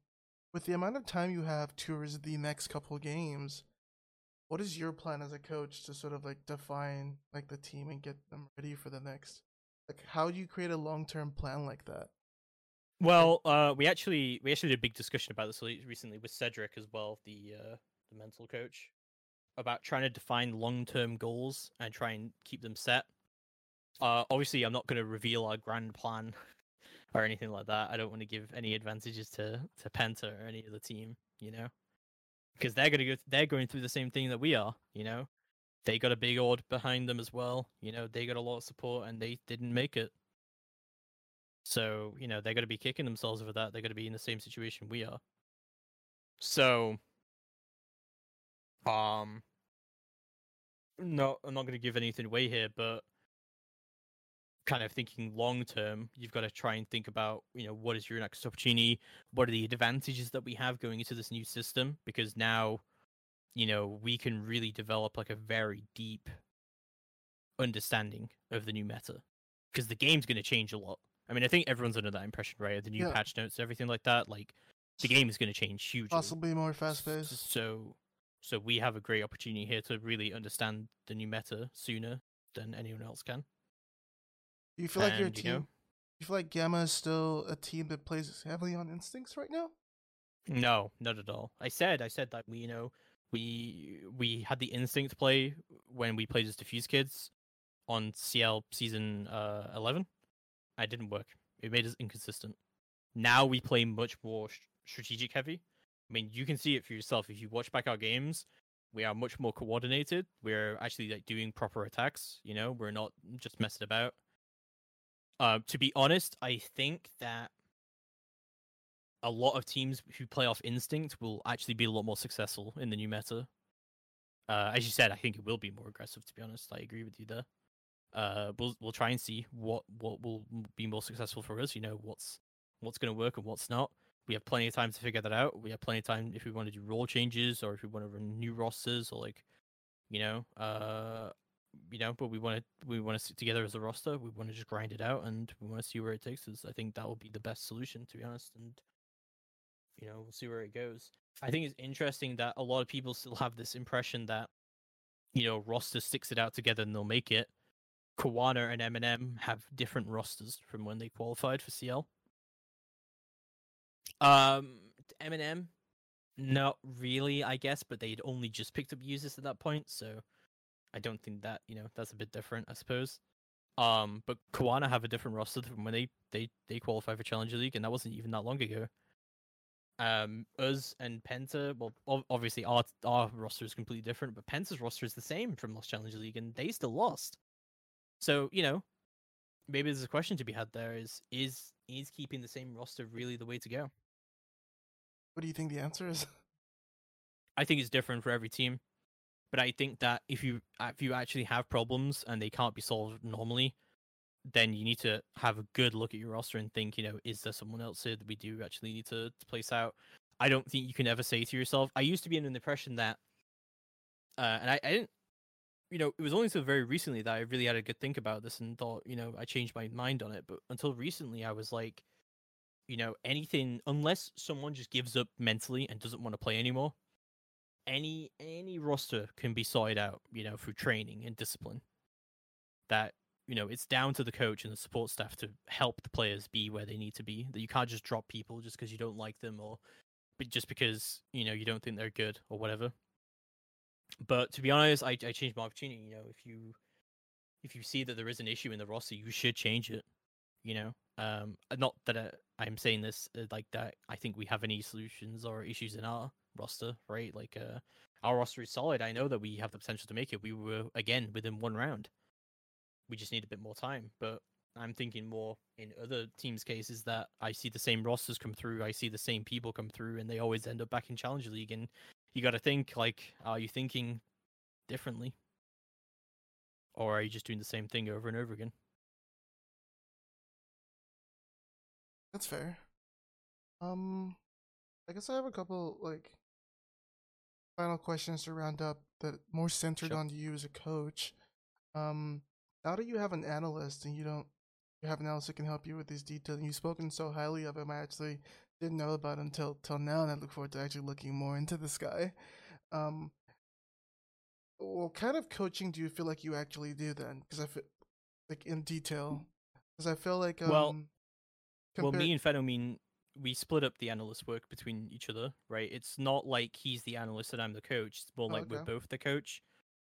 We split up the work evenly between us. And we talk about the strats. We come to the strats together. We talk about with the team with the strats and stuff like that. And while he's doing a lot of the numbers stuff, I'm designing the spreadsheets that he puts the numbers into. So it's Okay. not like like I did all the formula for all of our spreadsheets after we lost the last Challenge League season in season 11.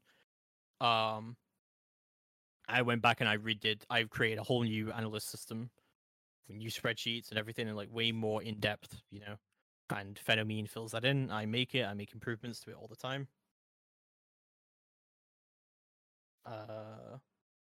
Yeah, so that's how it works. We have a more symbiotic relationship.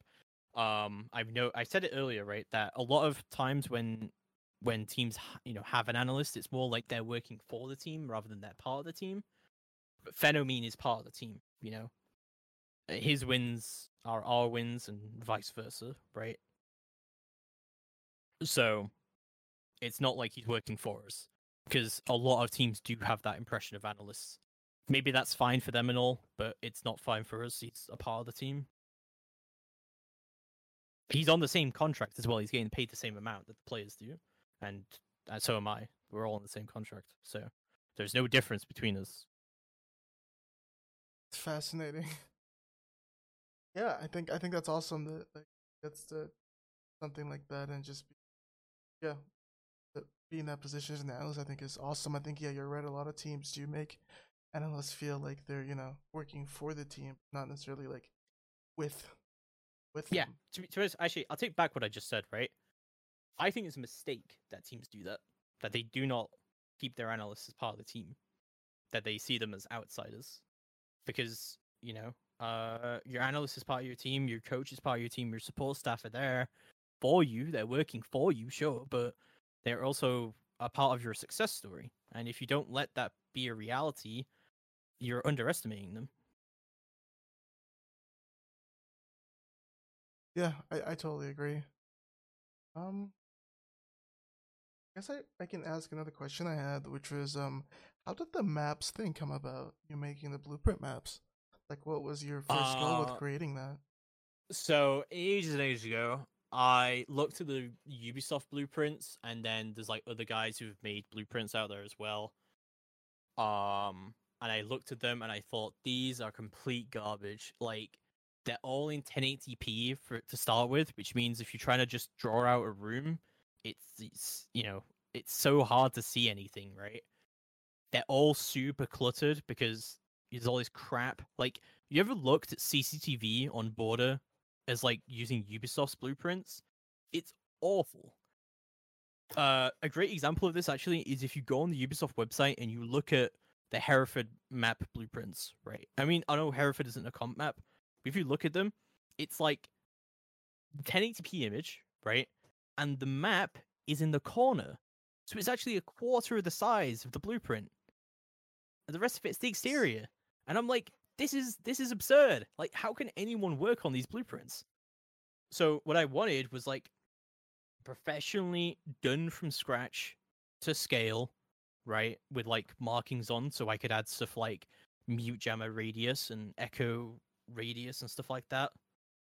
Um, and really, have some clear blueprints. So I talked to a guy that I know, maybe not Badger. He does a lot of the graphics work for CCS. He's a really, really cool guy.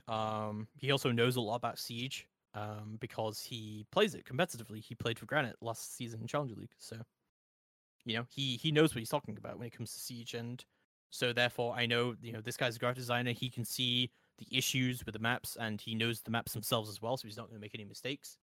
Obviously there were mistakes, but small ones. And yeah, he designed the blueprints from scratch, and he made them, and I paid them for it. And it got to a point where, because I was doing this while I was coaching, and then I didn't need them anymore because I'd stopped coaching for a bit, to go back to casting. Hmm? But I still wanted stuff, right? This was back, early 2019, right? But then I was like, they're just sitting here, right? No one's using them, so maybe I should sell them. Try and get some of the money back that I spent on them.